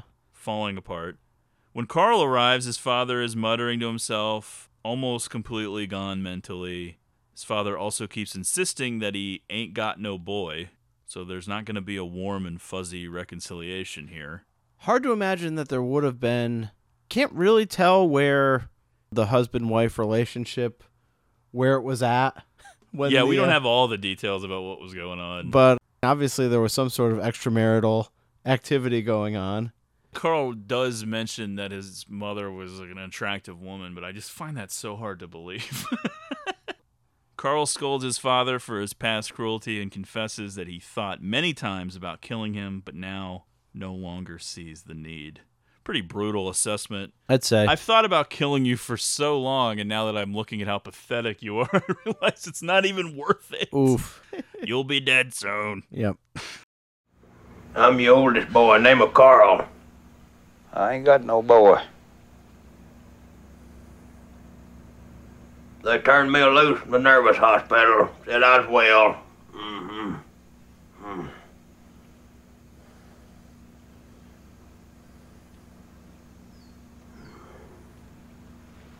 I got hard on to work for a Mr. Bill Cox, a fixing lawnmowers and whatnot.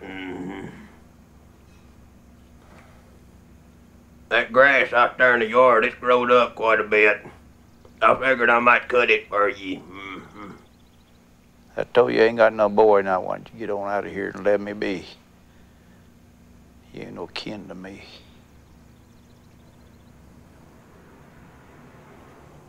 I learned to read some. I read the Bible quite a bit.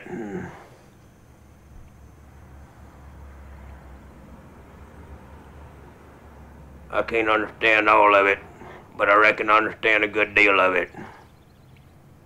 Them stories you and Mama told me, they ain't in there. You ought not done that to you, boy. I've studied on killing you. I studied about it quite a bit.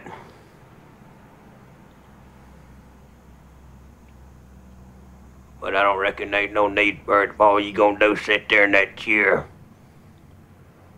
You'll be dead soon enough. And the world will be shut of you.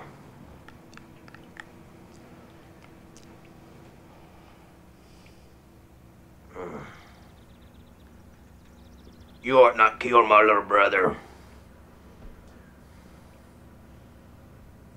You ought to had a chance to grow up. He would have had fun sometime. I like to imagine Carl speaking like that, but he's just as intelligent as anyone else. Absolutely. That's the way I picture it. He understands anything and everything. Yeah. He can even have a normal job, but he just talks like that. Well, there's definitely a portrayal of an understanding. He gets this situation. Kind Okay, of. Yeah, there is sort of an unconventional wisdom to Yeah, the yeah. character, which I think is crucial to making the character interesting, but also at times can make the character verge on unrealistic. But it doesn't get too bad, except for that one bit of dialogue I Right. pointed out towards the end, which I'm not even sure if we'll call that out when we get to it, because I don't Okay. even remember exactly what he says. But there is sort of It a does crazy feel out of line at the place end. from everything else. Yeah, it's a little too poetic. Yeah. For someone who's only read the Bible and a carpentry book. And I'm not sure if he's actually read A Christmas Carol, because he keeps calling it a book on Christmas, and I'm like, I don't know if it's really a book about Christmas. Yeah. Carl is a fascinating creation. His simplistic nature ultimately ends up feeling more like a smokescreen than anything else, because under the surface, Carl is actually quite complex. He's observant, too, and thanks in large part to the unique circumstances of his life to this point, he's had plenty of time to observe, to think, too. Certain parts of everyday life or the human experience may not always come naturally to old Carl, but he's had plenty of time to ponder the differences between right and wrong. In a sense, Carl, as an outsider, functions as an avatar for the rest of us stuck on the outside looking in. He's trying to make sense of what seems to be a hopeless situation, an unjust one. Linda and Frank appear to be trapped with very limited options. Carl probably possesses only a rudimentary understanding of the fucked up dynamics of toxic relationships like Linda and Doyle's, but perhaps a rudimentary understanding is all he needs. Right is right and wrong is wrong. What happened to Carl at the hands of his parents is wrong. His father is wrong. So is Doyle. In Carl's mind, and most people's, childhood innocence is right, and that's what he fixates on. Yeah. He does stop and pay his respects to his younger brother's grave, which I guess he marked in the yard himself, so he knows where it is. I don't even know if Yeah, it was sort of a anyone makeshift else. headstone. Little feller. Yeah. There's definitely a heaviness to that moment, because obviously that impacted him more than his parents. You kind of take away a little something with the Frank character and how he kind of looks at him as a little brother. Yeah, well, Frank is like a little brother or a son, or him. Yeah. Kind of a combination of all Right. three. Yeah, they do make comments about Frank looking for a father figure too, but it's just so hard for me to picture Carl as a father figure. Well, that's why you it say has to be father the- figure, and Yeah. not father. I know, but I still feel more comfortable with older brother. That feels vaguely prejudiced of you. Yeah, it just doesn't feel like Carl's guiding him. Nobody is, though, because Okay. it's more than just specifics. He's All got right. Vaughn or other people or his mother for specifics, but he's got the pure nature of Carl to be a lighthouse, like a guide. Yeah. Like a more general guide. Right and wrong. Because if you notice, they did write stuff into True. the script where he's like, you Yeah. shouldn't talk like that. Right, you shouldn't right. think You're a like boy, that. yeah. And it's just sort of positive reinforcement. It's not like, I'm going to get drunk and terrorize you Yeah. and your mother, but I'm going to just sort of guide you generally. Okay. And, I'm going to also open your mother's bedroom door at 3 a.m, holding a hammer and turn on the lamp and say, I want to get baptized. Horrifying. That's actually such an insane scene. I know. Obviously, this is not his motivation, but it does sort of seem like this is a Doyle, I'm going to fuck with you. I'm going to say moment. this, though. Yeah. If I'm Doyle, I 100% agree. We got to get rid of this guy. Absolutely. After that This fucking seems scene. unhinged. He opens the fucking door, turns on the light. Holding a hammer. The silhouette of him holding a hammer. Linda's just like, no biggie. Like, what you want, hon? Are you okay, Yeah. hon? It Doyle looks like immediately he's flipping out. on the verge of murdering them. Well, go find a fucking preacher, then we can't baptize Yeah. you. Like, yelling. There's strands of hair wildly all over the place. And so they do. They get Carl baptized in the morning. After Carl's baptism, Doyle sends Linda out to pick up some chicken for lunch so that he has the chance to talk to Frank and Carl alone. This is some head of the household, follow my rules now kind of shit. He's going to put his foot down. I'm moving in here, so what I say goes. The only problem that exists between your mother and me is you. It's like so fucked up. Doyle announces that Carl is no longer welcome at their house. When Frank protests, Doyle grabs him, but Carl intervenes and warns him to never touch Frank again. Mm-hmm. which Doyle continues to try to act tough, but he does sort of back off Yeah, immediately. and this is sort of a you don't want to fuck with Carl moment, you know? I'd be thinking back to that hammer. Carl is a gentle, laid-back, passive guy, but he's also pretty big. Yeah, puts his foot down here. And if he gets riled up about something, I don't think you want to see that. Would you do something for me if I was to ask you to? You know I would. Whatever you want. When you leave out of here tonight, I don't want you going over and staying with that door.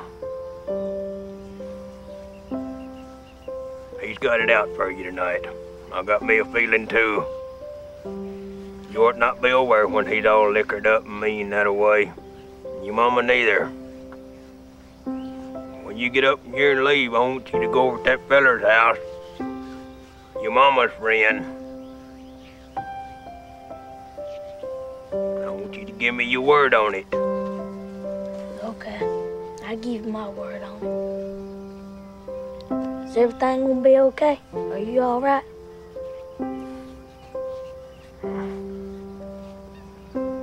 Yeah, everything's gonna be all right, boy.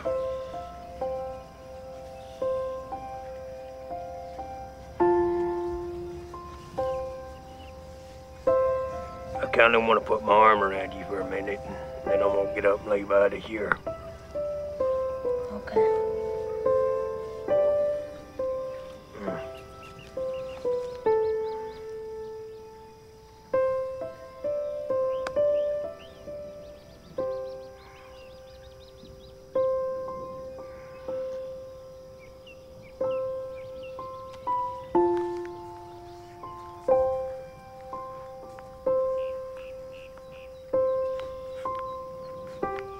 I love you, boy.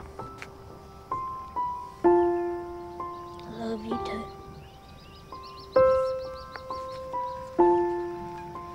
All right, then.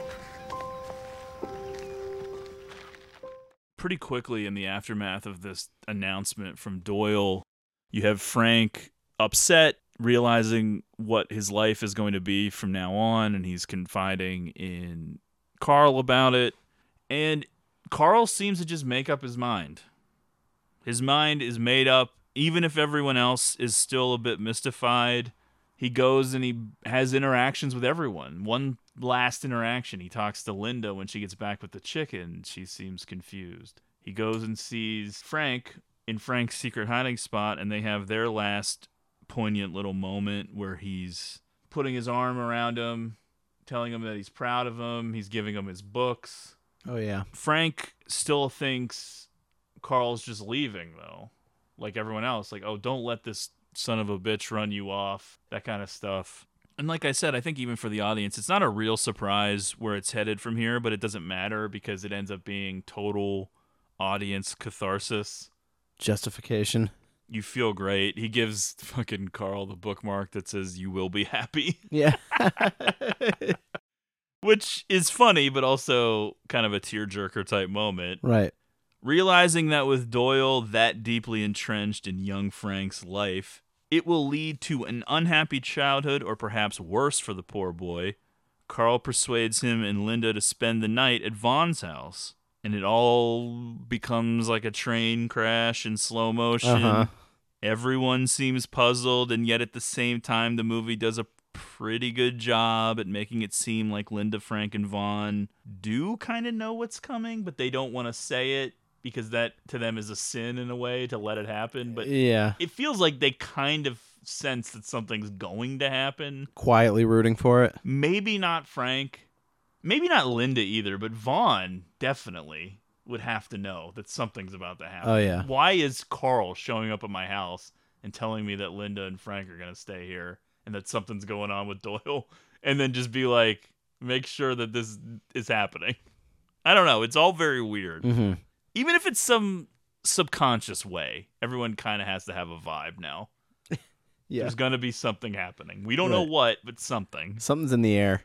Later that evening, Carl returns to Linda's home carrying a freshly sharpened lawnmower blade and finds Doyle drunk and alone in the living room. If you pay close attention, you kind of have a sound cue here because that same sort of dong Yeah. when he told the reporter the story of his past murders, that sound starts coming. That like oppressive. He's asking a drunk Doyle, how would he get the police to come out? And he's like, well, I guess you'd call 911. He's like, how do I do that? Doyle really calling the bluff here, huh? He's like, I aim to kill you. He's like, well, then you better tell him to bring an ambulance or a hearse, I guess. He's like not even really paying attention. No selling? Yeah. And then Carl kills Doyle with the lawnmower blade. Pretty unceremoniously just stands up and just hacks at him. Goodbye, Doyle. We're sad to see you go. It's a jarring but also great moment where you're kind of like, fuck yeah, great. And it's done in just the right way where you don't really see any of the violence. There's nothing bloody or gory or anything. You don't even see Doyle. Once it's panned up, you see him bring the blade down, but you don't even see what he's hitting, and then it's over, and then that's it. Where's everybody else?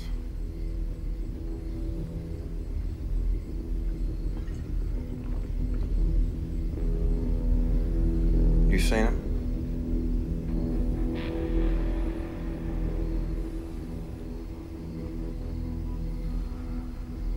Didn't I tell you to get moved out of here?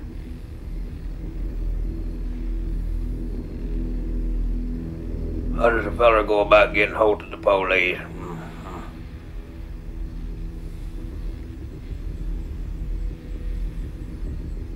Use the fucking phone, I guess. Which numbers do you put in?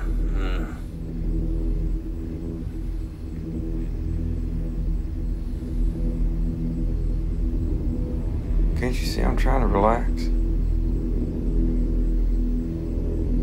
I thought I told you to get out of here, leave me alone.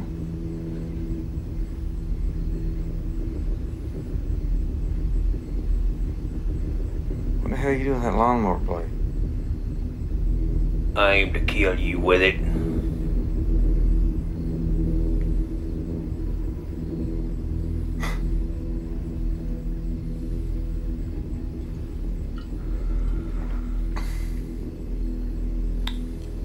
To call the police, you push 911.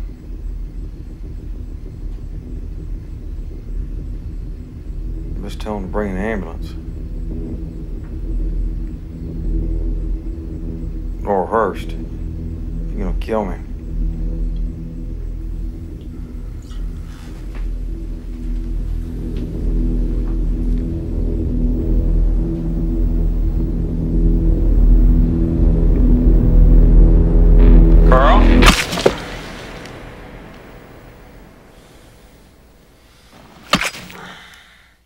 By the way, the last words spoken in the movie by Doyle, Vaughn, Frank, and Linda are all the same. They all say, Carl?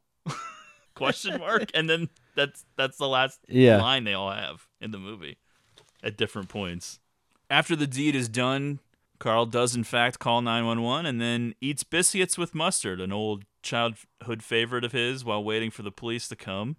We never actually get to see Linda, Frank, or Vaughn again, which is kind of disappointing. I did want to see a little bit of closure there. Frank, I like a happy Frank. Frank would be happy. Obviously, Linda's going to be very upset, but I think in the long term, she'll realize that this was necessary and that one day it may occur to her why it needed to happen and how Carl actually protected Frank.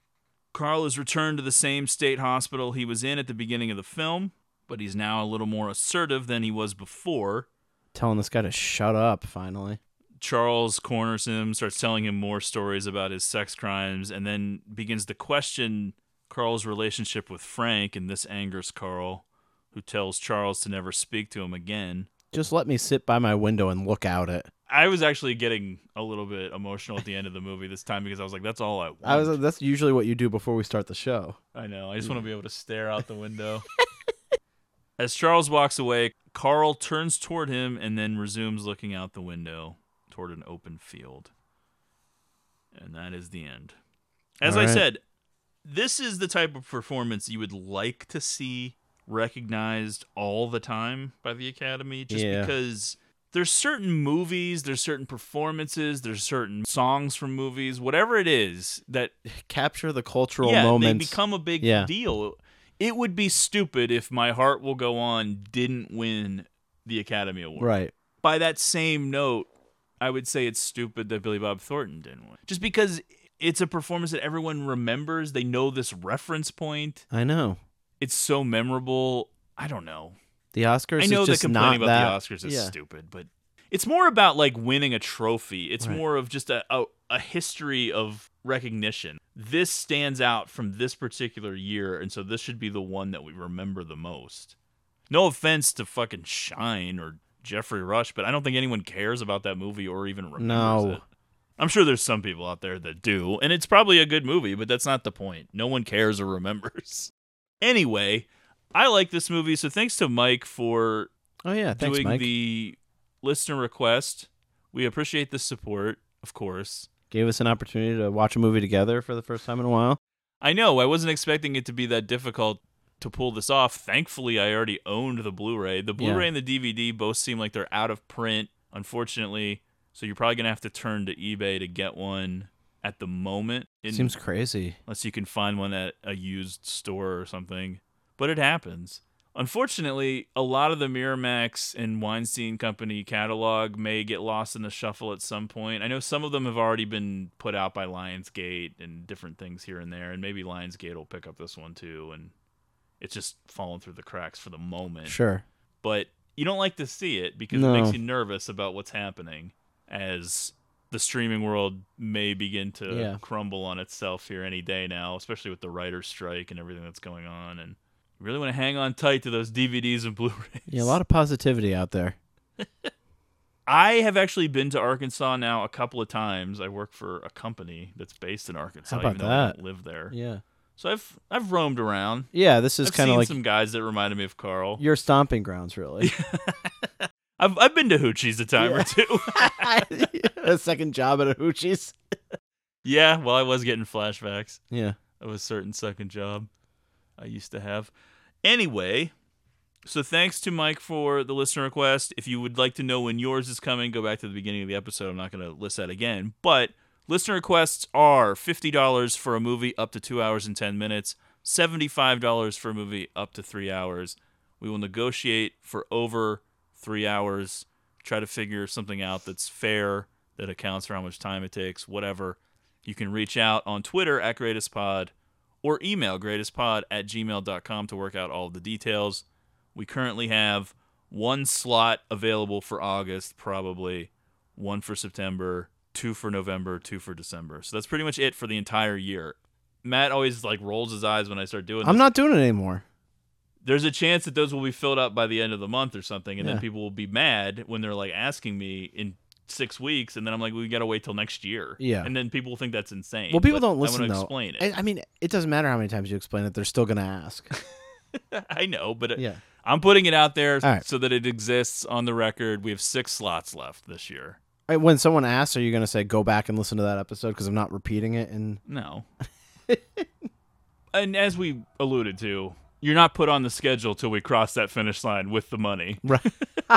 Yeah. So you don't have one of your slots until the deal is done Right. and it's paid for. But anyway, let's get into our segments because we do have several to talk about. What are you doing? What? Vincent stopped making pics. Well, how am I going to know what movies to see? We have a wide variety of Gene pics. Gene's trash. I'm Gene.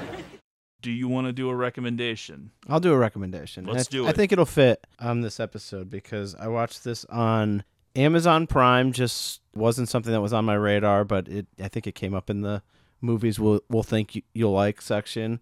And it was a Robert Duvall-led movie from 1983, Tender Mercies. Oh, okay. I had never seen this. It was totally for me. This alcoholic country star kind of seems like a Jackson Maine from A Star Is Born.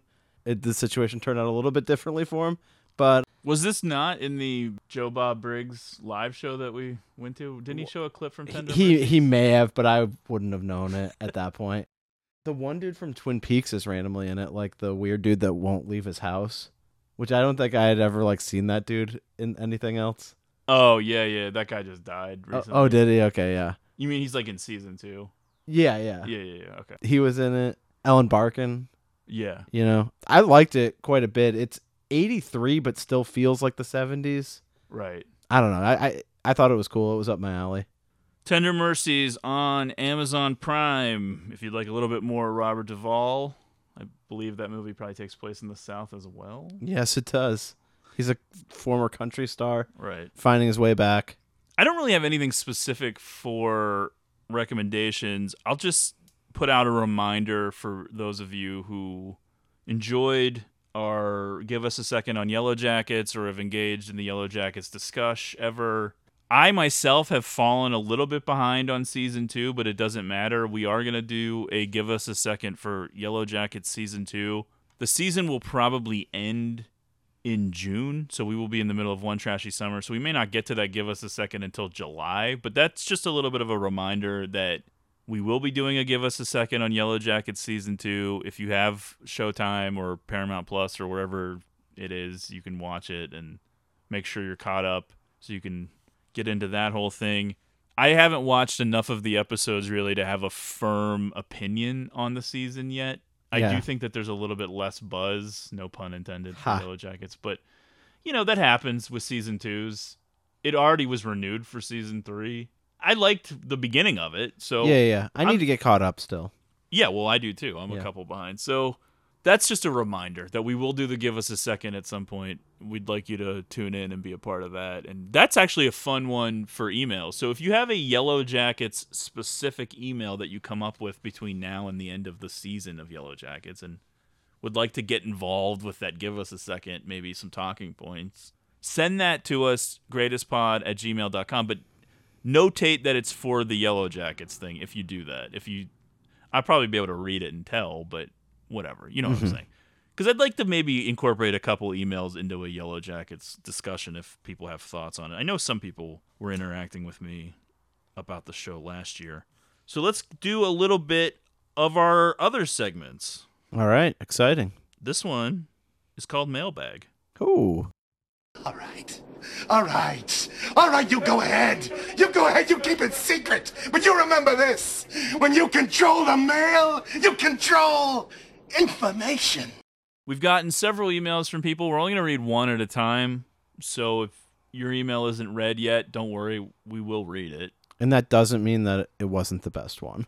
No, I didn't even read the 2 that came after this. Okay. Or however many it was, 2 or 3. So yeah, we're going to read one at a time. But anyway, we've gotten a couple, but we still need more. As I was alluding to earlier, the show isn't ending anytime soon, so please continue to send the emails. Just because we're backed up now doesn't mean we will be in a couple weeks.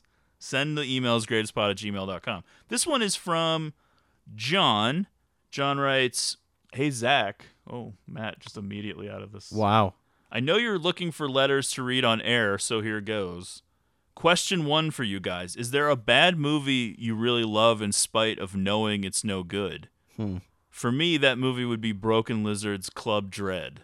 I saw Club Dread for free in college. It was a free screening, like a sneak preview. They did that sometimes. I actually got to see The Life Aquatic like a few weeks before it came out for free on campus. Broken Lizard's Club Dread was one that we got to see for free, and this is the height of Super Troopers coming out on DVD or whatever we all had at the time, and everyone losing their mind over Super Troopers. So that was very exciting. I remember being kind of disappointed in Club Dread, but I don't really remember it. I'll break some ground here. I am also a Club Dread person. You love it. So it's even though you know it's terrible. Probably not anymore, but that was definitely a movie that got play amongst my friends, and we would watch it and quote it and everything. Like, even though we knew that it wasn't really the celebrated movie and nobody really liked it after the huge phenomenon that Super Troopers had been. Or at least became. Once it was like available on DVD and VHS. Right, but I mean, obviously this was all after that. And yeah, there was a time in my life, Bill Paxton playing Coconut Pete, who's like supposed to be like this Jimmy Buffett. His songs are like hilarious. Ponytails, Cocktails. I can't even. Yeah. I saw it that one time. I don't think I ever saw it again. No, I'm happy to have somebody bring it up because I do like Club Dread. I did try to rewatch it over the last year and I didn't finish it. Is there a bad movie you really love in spite of knowing it's no good? The answer is yes. I'm sure there's several. Yeah. But I also I have to be honest and say that I'm not a big fan of the idea of Guilty pleasure. Guilty pleasures. You like what you like. Yeah. You either like something or you don't. So I have a weird thing where I'm like, would I refer to this as bad if I like it? I guess like the one for the show, the collective of the show would be Halloween 3, right? What the? I think Halloween 3 is good though. Me too. I don't know, but don't people generally consider that to be a bad movie?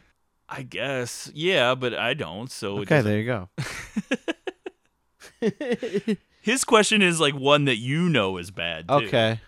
I don't know, because if I like it, I think it's good. One of my favorite movies is Wish Upon a Star, which we did on this podcast, which is a made-for-TV movie for 12-year-old girls. I guess the answer is we just don't look at it that way. Yeah, I was just showing Matt my You new like what you like. Scream Factory Blu-ray of the 2005 remake of House of Wax starring Paris Hilton, and I was like excited about it because I like that movie. Sometimes I'll see a movie and I won't like it that much, but I'll feel like there's something there and I'll keep digging and eventually I'll like it, like Halloween 2, Right. Rob Zombie's Halloween 2. Oh, yeah. There's some other ones. Like the first time I watched Under the Silver Lake, I don't think I fully got it, and it took me some research and reading some stuff and kind of thinking about it and then rewatching it and then being like, wait a minute, this is actually like maybe my favorite movie of the year that year or whatever. So I think we take more of an approach of we understand why someone doesn't like something, but that doesn't mean we think it's bad.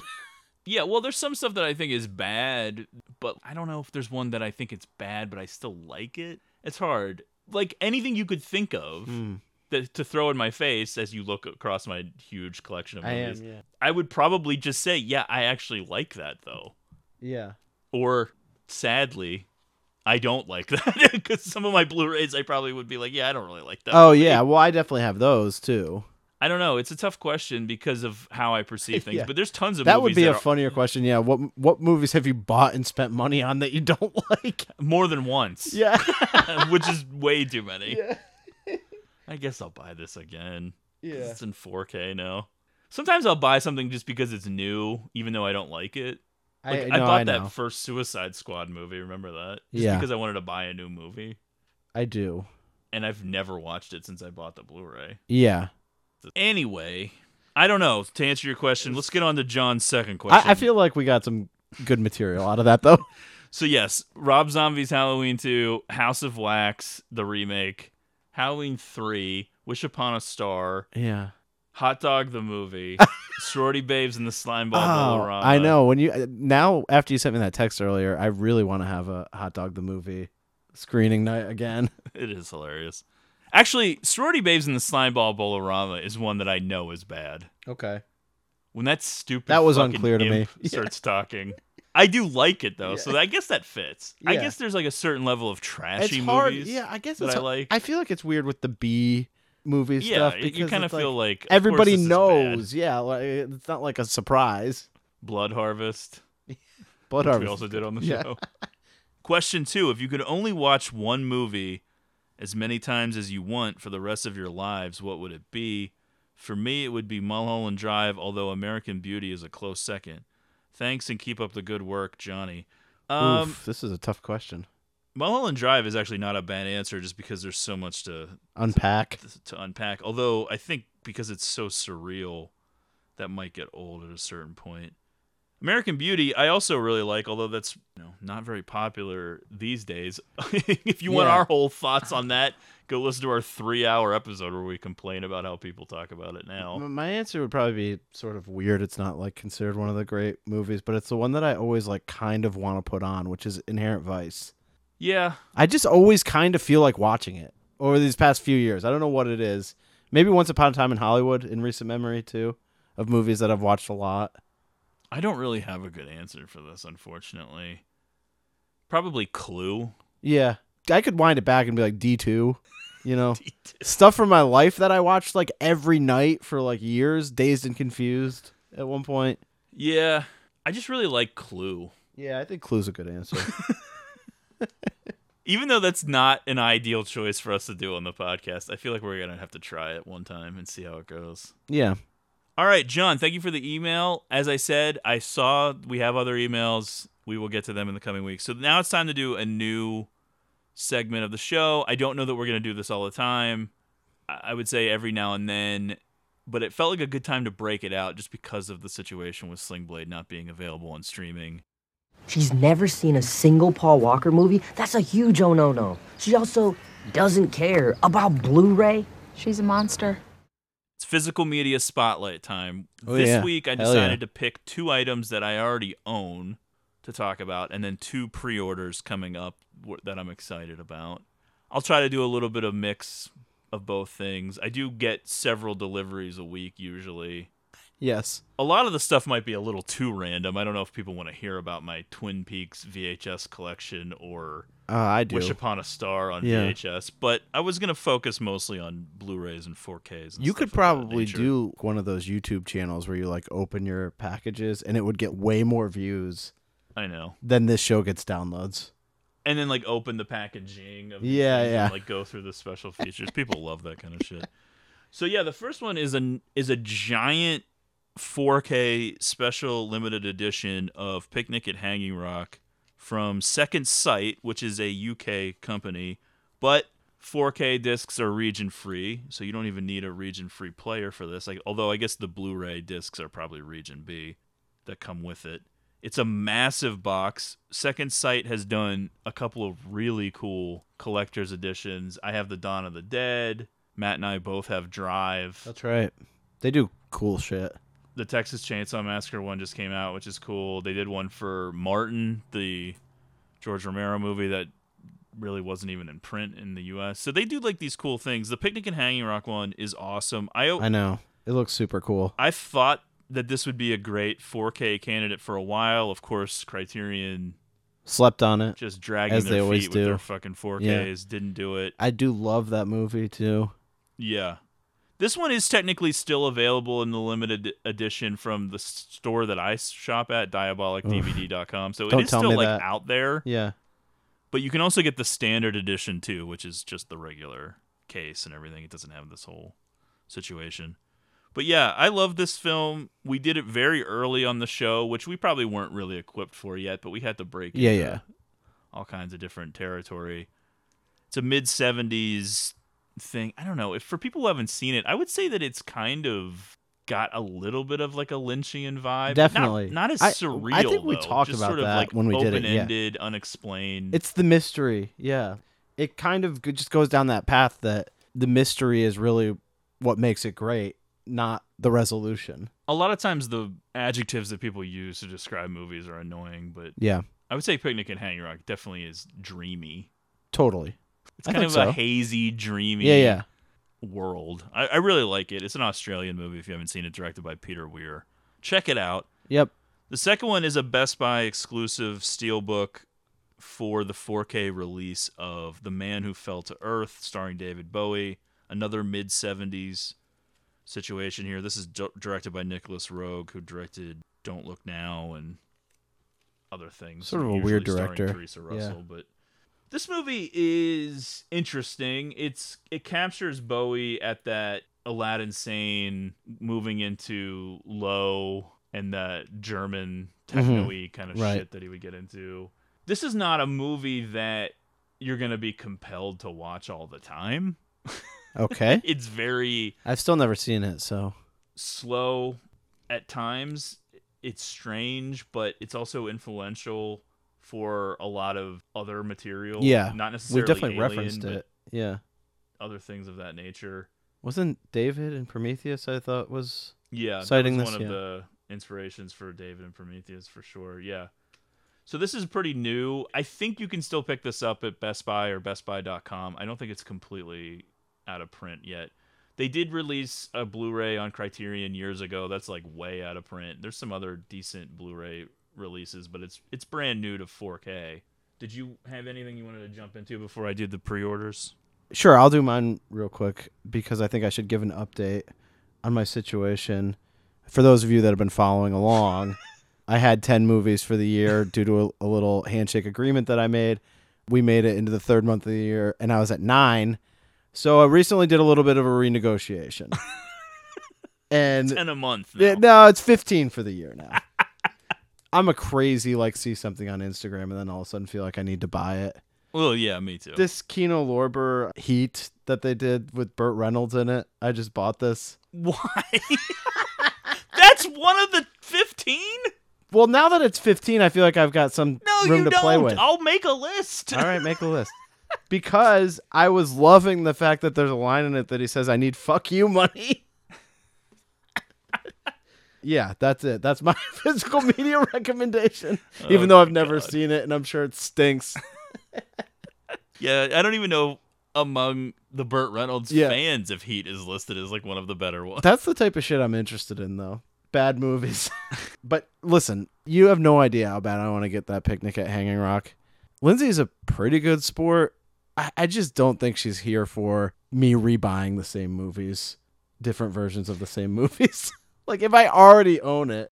My 2 pre-orders that I wanted to point out, by the way, 2 things I've already pre-ordered. Yeah.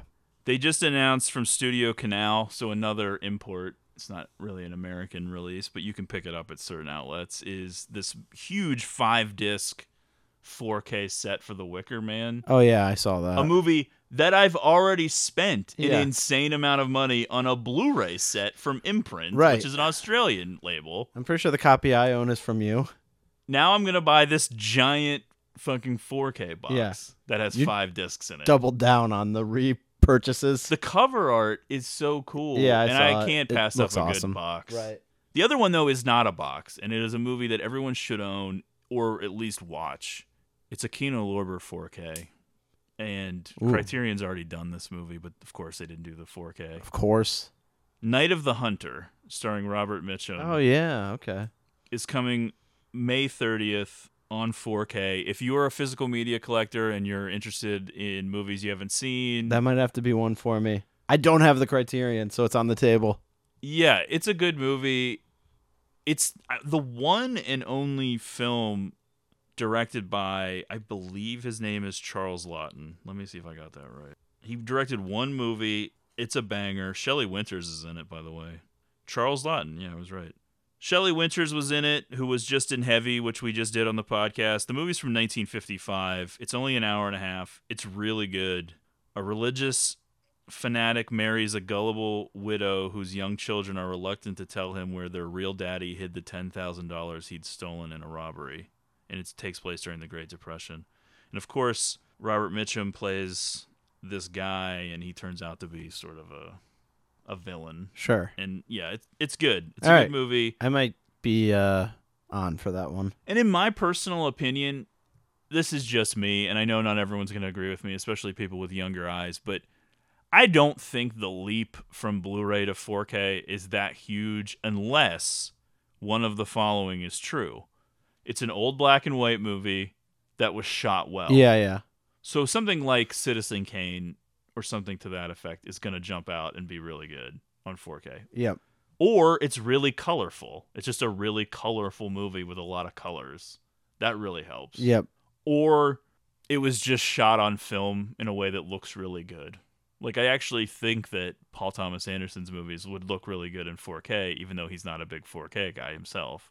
But other people, I actually don't think it's that much of a difference, and sometimes it almost even hurts the movie in a way, because it kind of makes it look cheaper. Yeah. Because it really wasn't made to look like that or whatever. But what I think we talked about it, but yeah, I just the Pulp Fiction one. Yeah. I switched back to the Blu-ray when I was watching it, and I liked the Blu-ray better. Yeah, I think there's certain indie movies that were made on smaller budgets that were able to convince you that they were bigger than they were, like a Pulp Fiction. And then the 4K kind of highlights how low budget it actually was. It makes it go back to feeling very small and indie again. That's just my personal take. I know not everyone's going to think that same way. I like it, and I'll rebuy anything. You know that. Oh, but totally. I'm just saying that old black and white movies, very colorful movies, and movies that were shot on film tend to jump out a little bit more than, the difference between fucking Avengers Endgame on Blu-ray and 4K. How probably could not that going to even be be? that different. Yeah. It's just all computer graphics. It's not a big difference. Anyway, if you're interested in physical media, as you should be, I would recommend any of those things. I think we'll try to tighten that segment up and make it a little shorter in the future. I know that people are probably tuning this out in droves. I don't know if physical media is really that huge, but it should be. We'll keep it a little more contained next time we do it. Thanks to Mike for the listener request. We have our first Revisited of the year coming up next, and then we will jump back into 2 more listener requests, which we've already mentioned who those were at the beginning. Please follow the show on Twitter at GreatestPod. Make sure you're subscribed to the podcast on Apple Podcasts, Podbean, etc., wherever you find us. Please tell your friends, spread the word, tweet about us, tweet at us, slide into the DMs, send us emails, greatestpod@gmail.com, about any topic. We want to read them for sure. Find us on Letterboxd, Zach1983 and Matt Crosby. And if you'd like a free sticker, you can let us know in any of the usual ways, and we will send that out to you ASAP. Anything else, Matt? No, I think this is it. Yeah, we got through it. All right, then. Reckon. All right, folks. We will talk to you next time. Thanks for listening. Stay safe out there.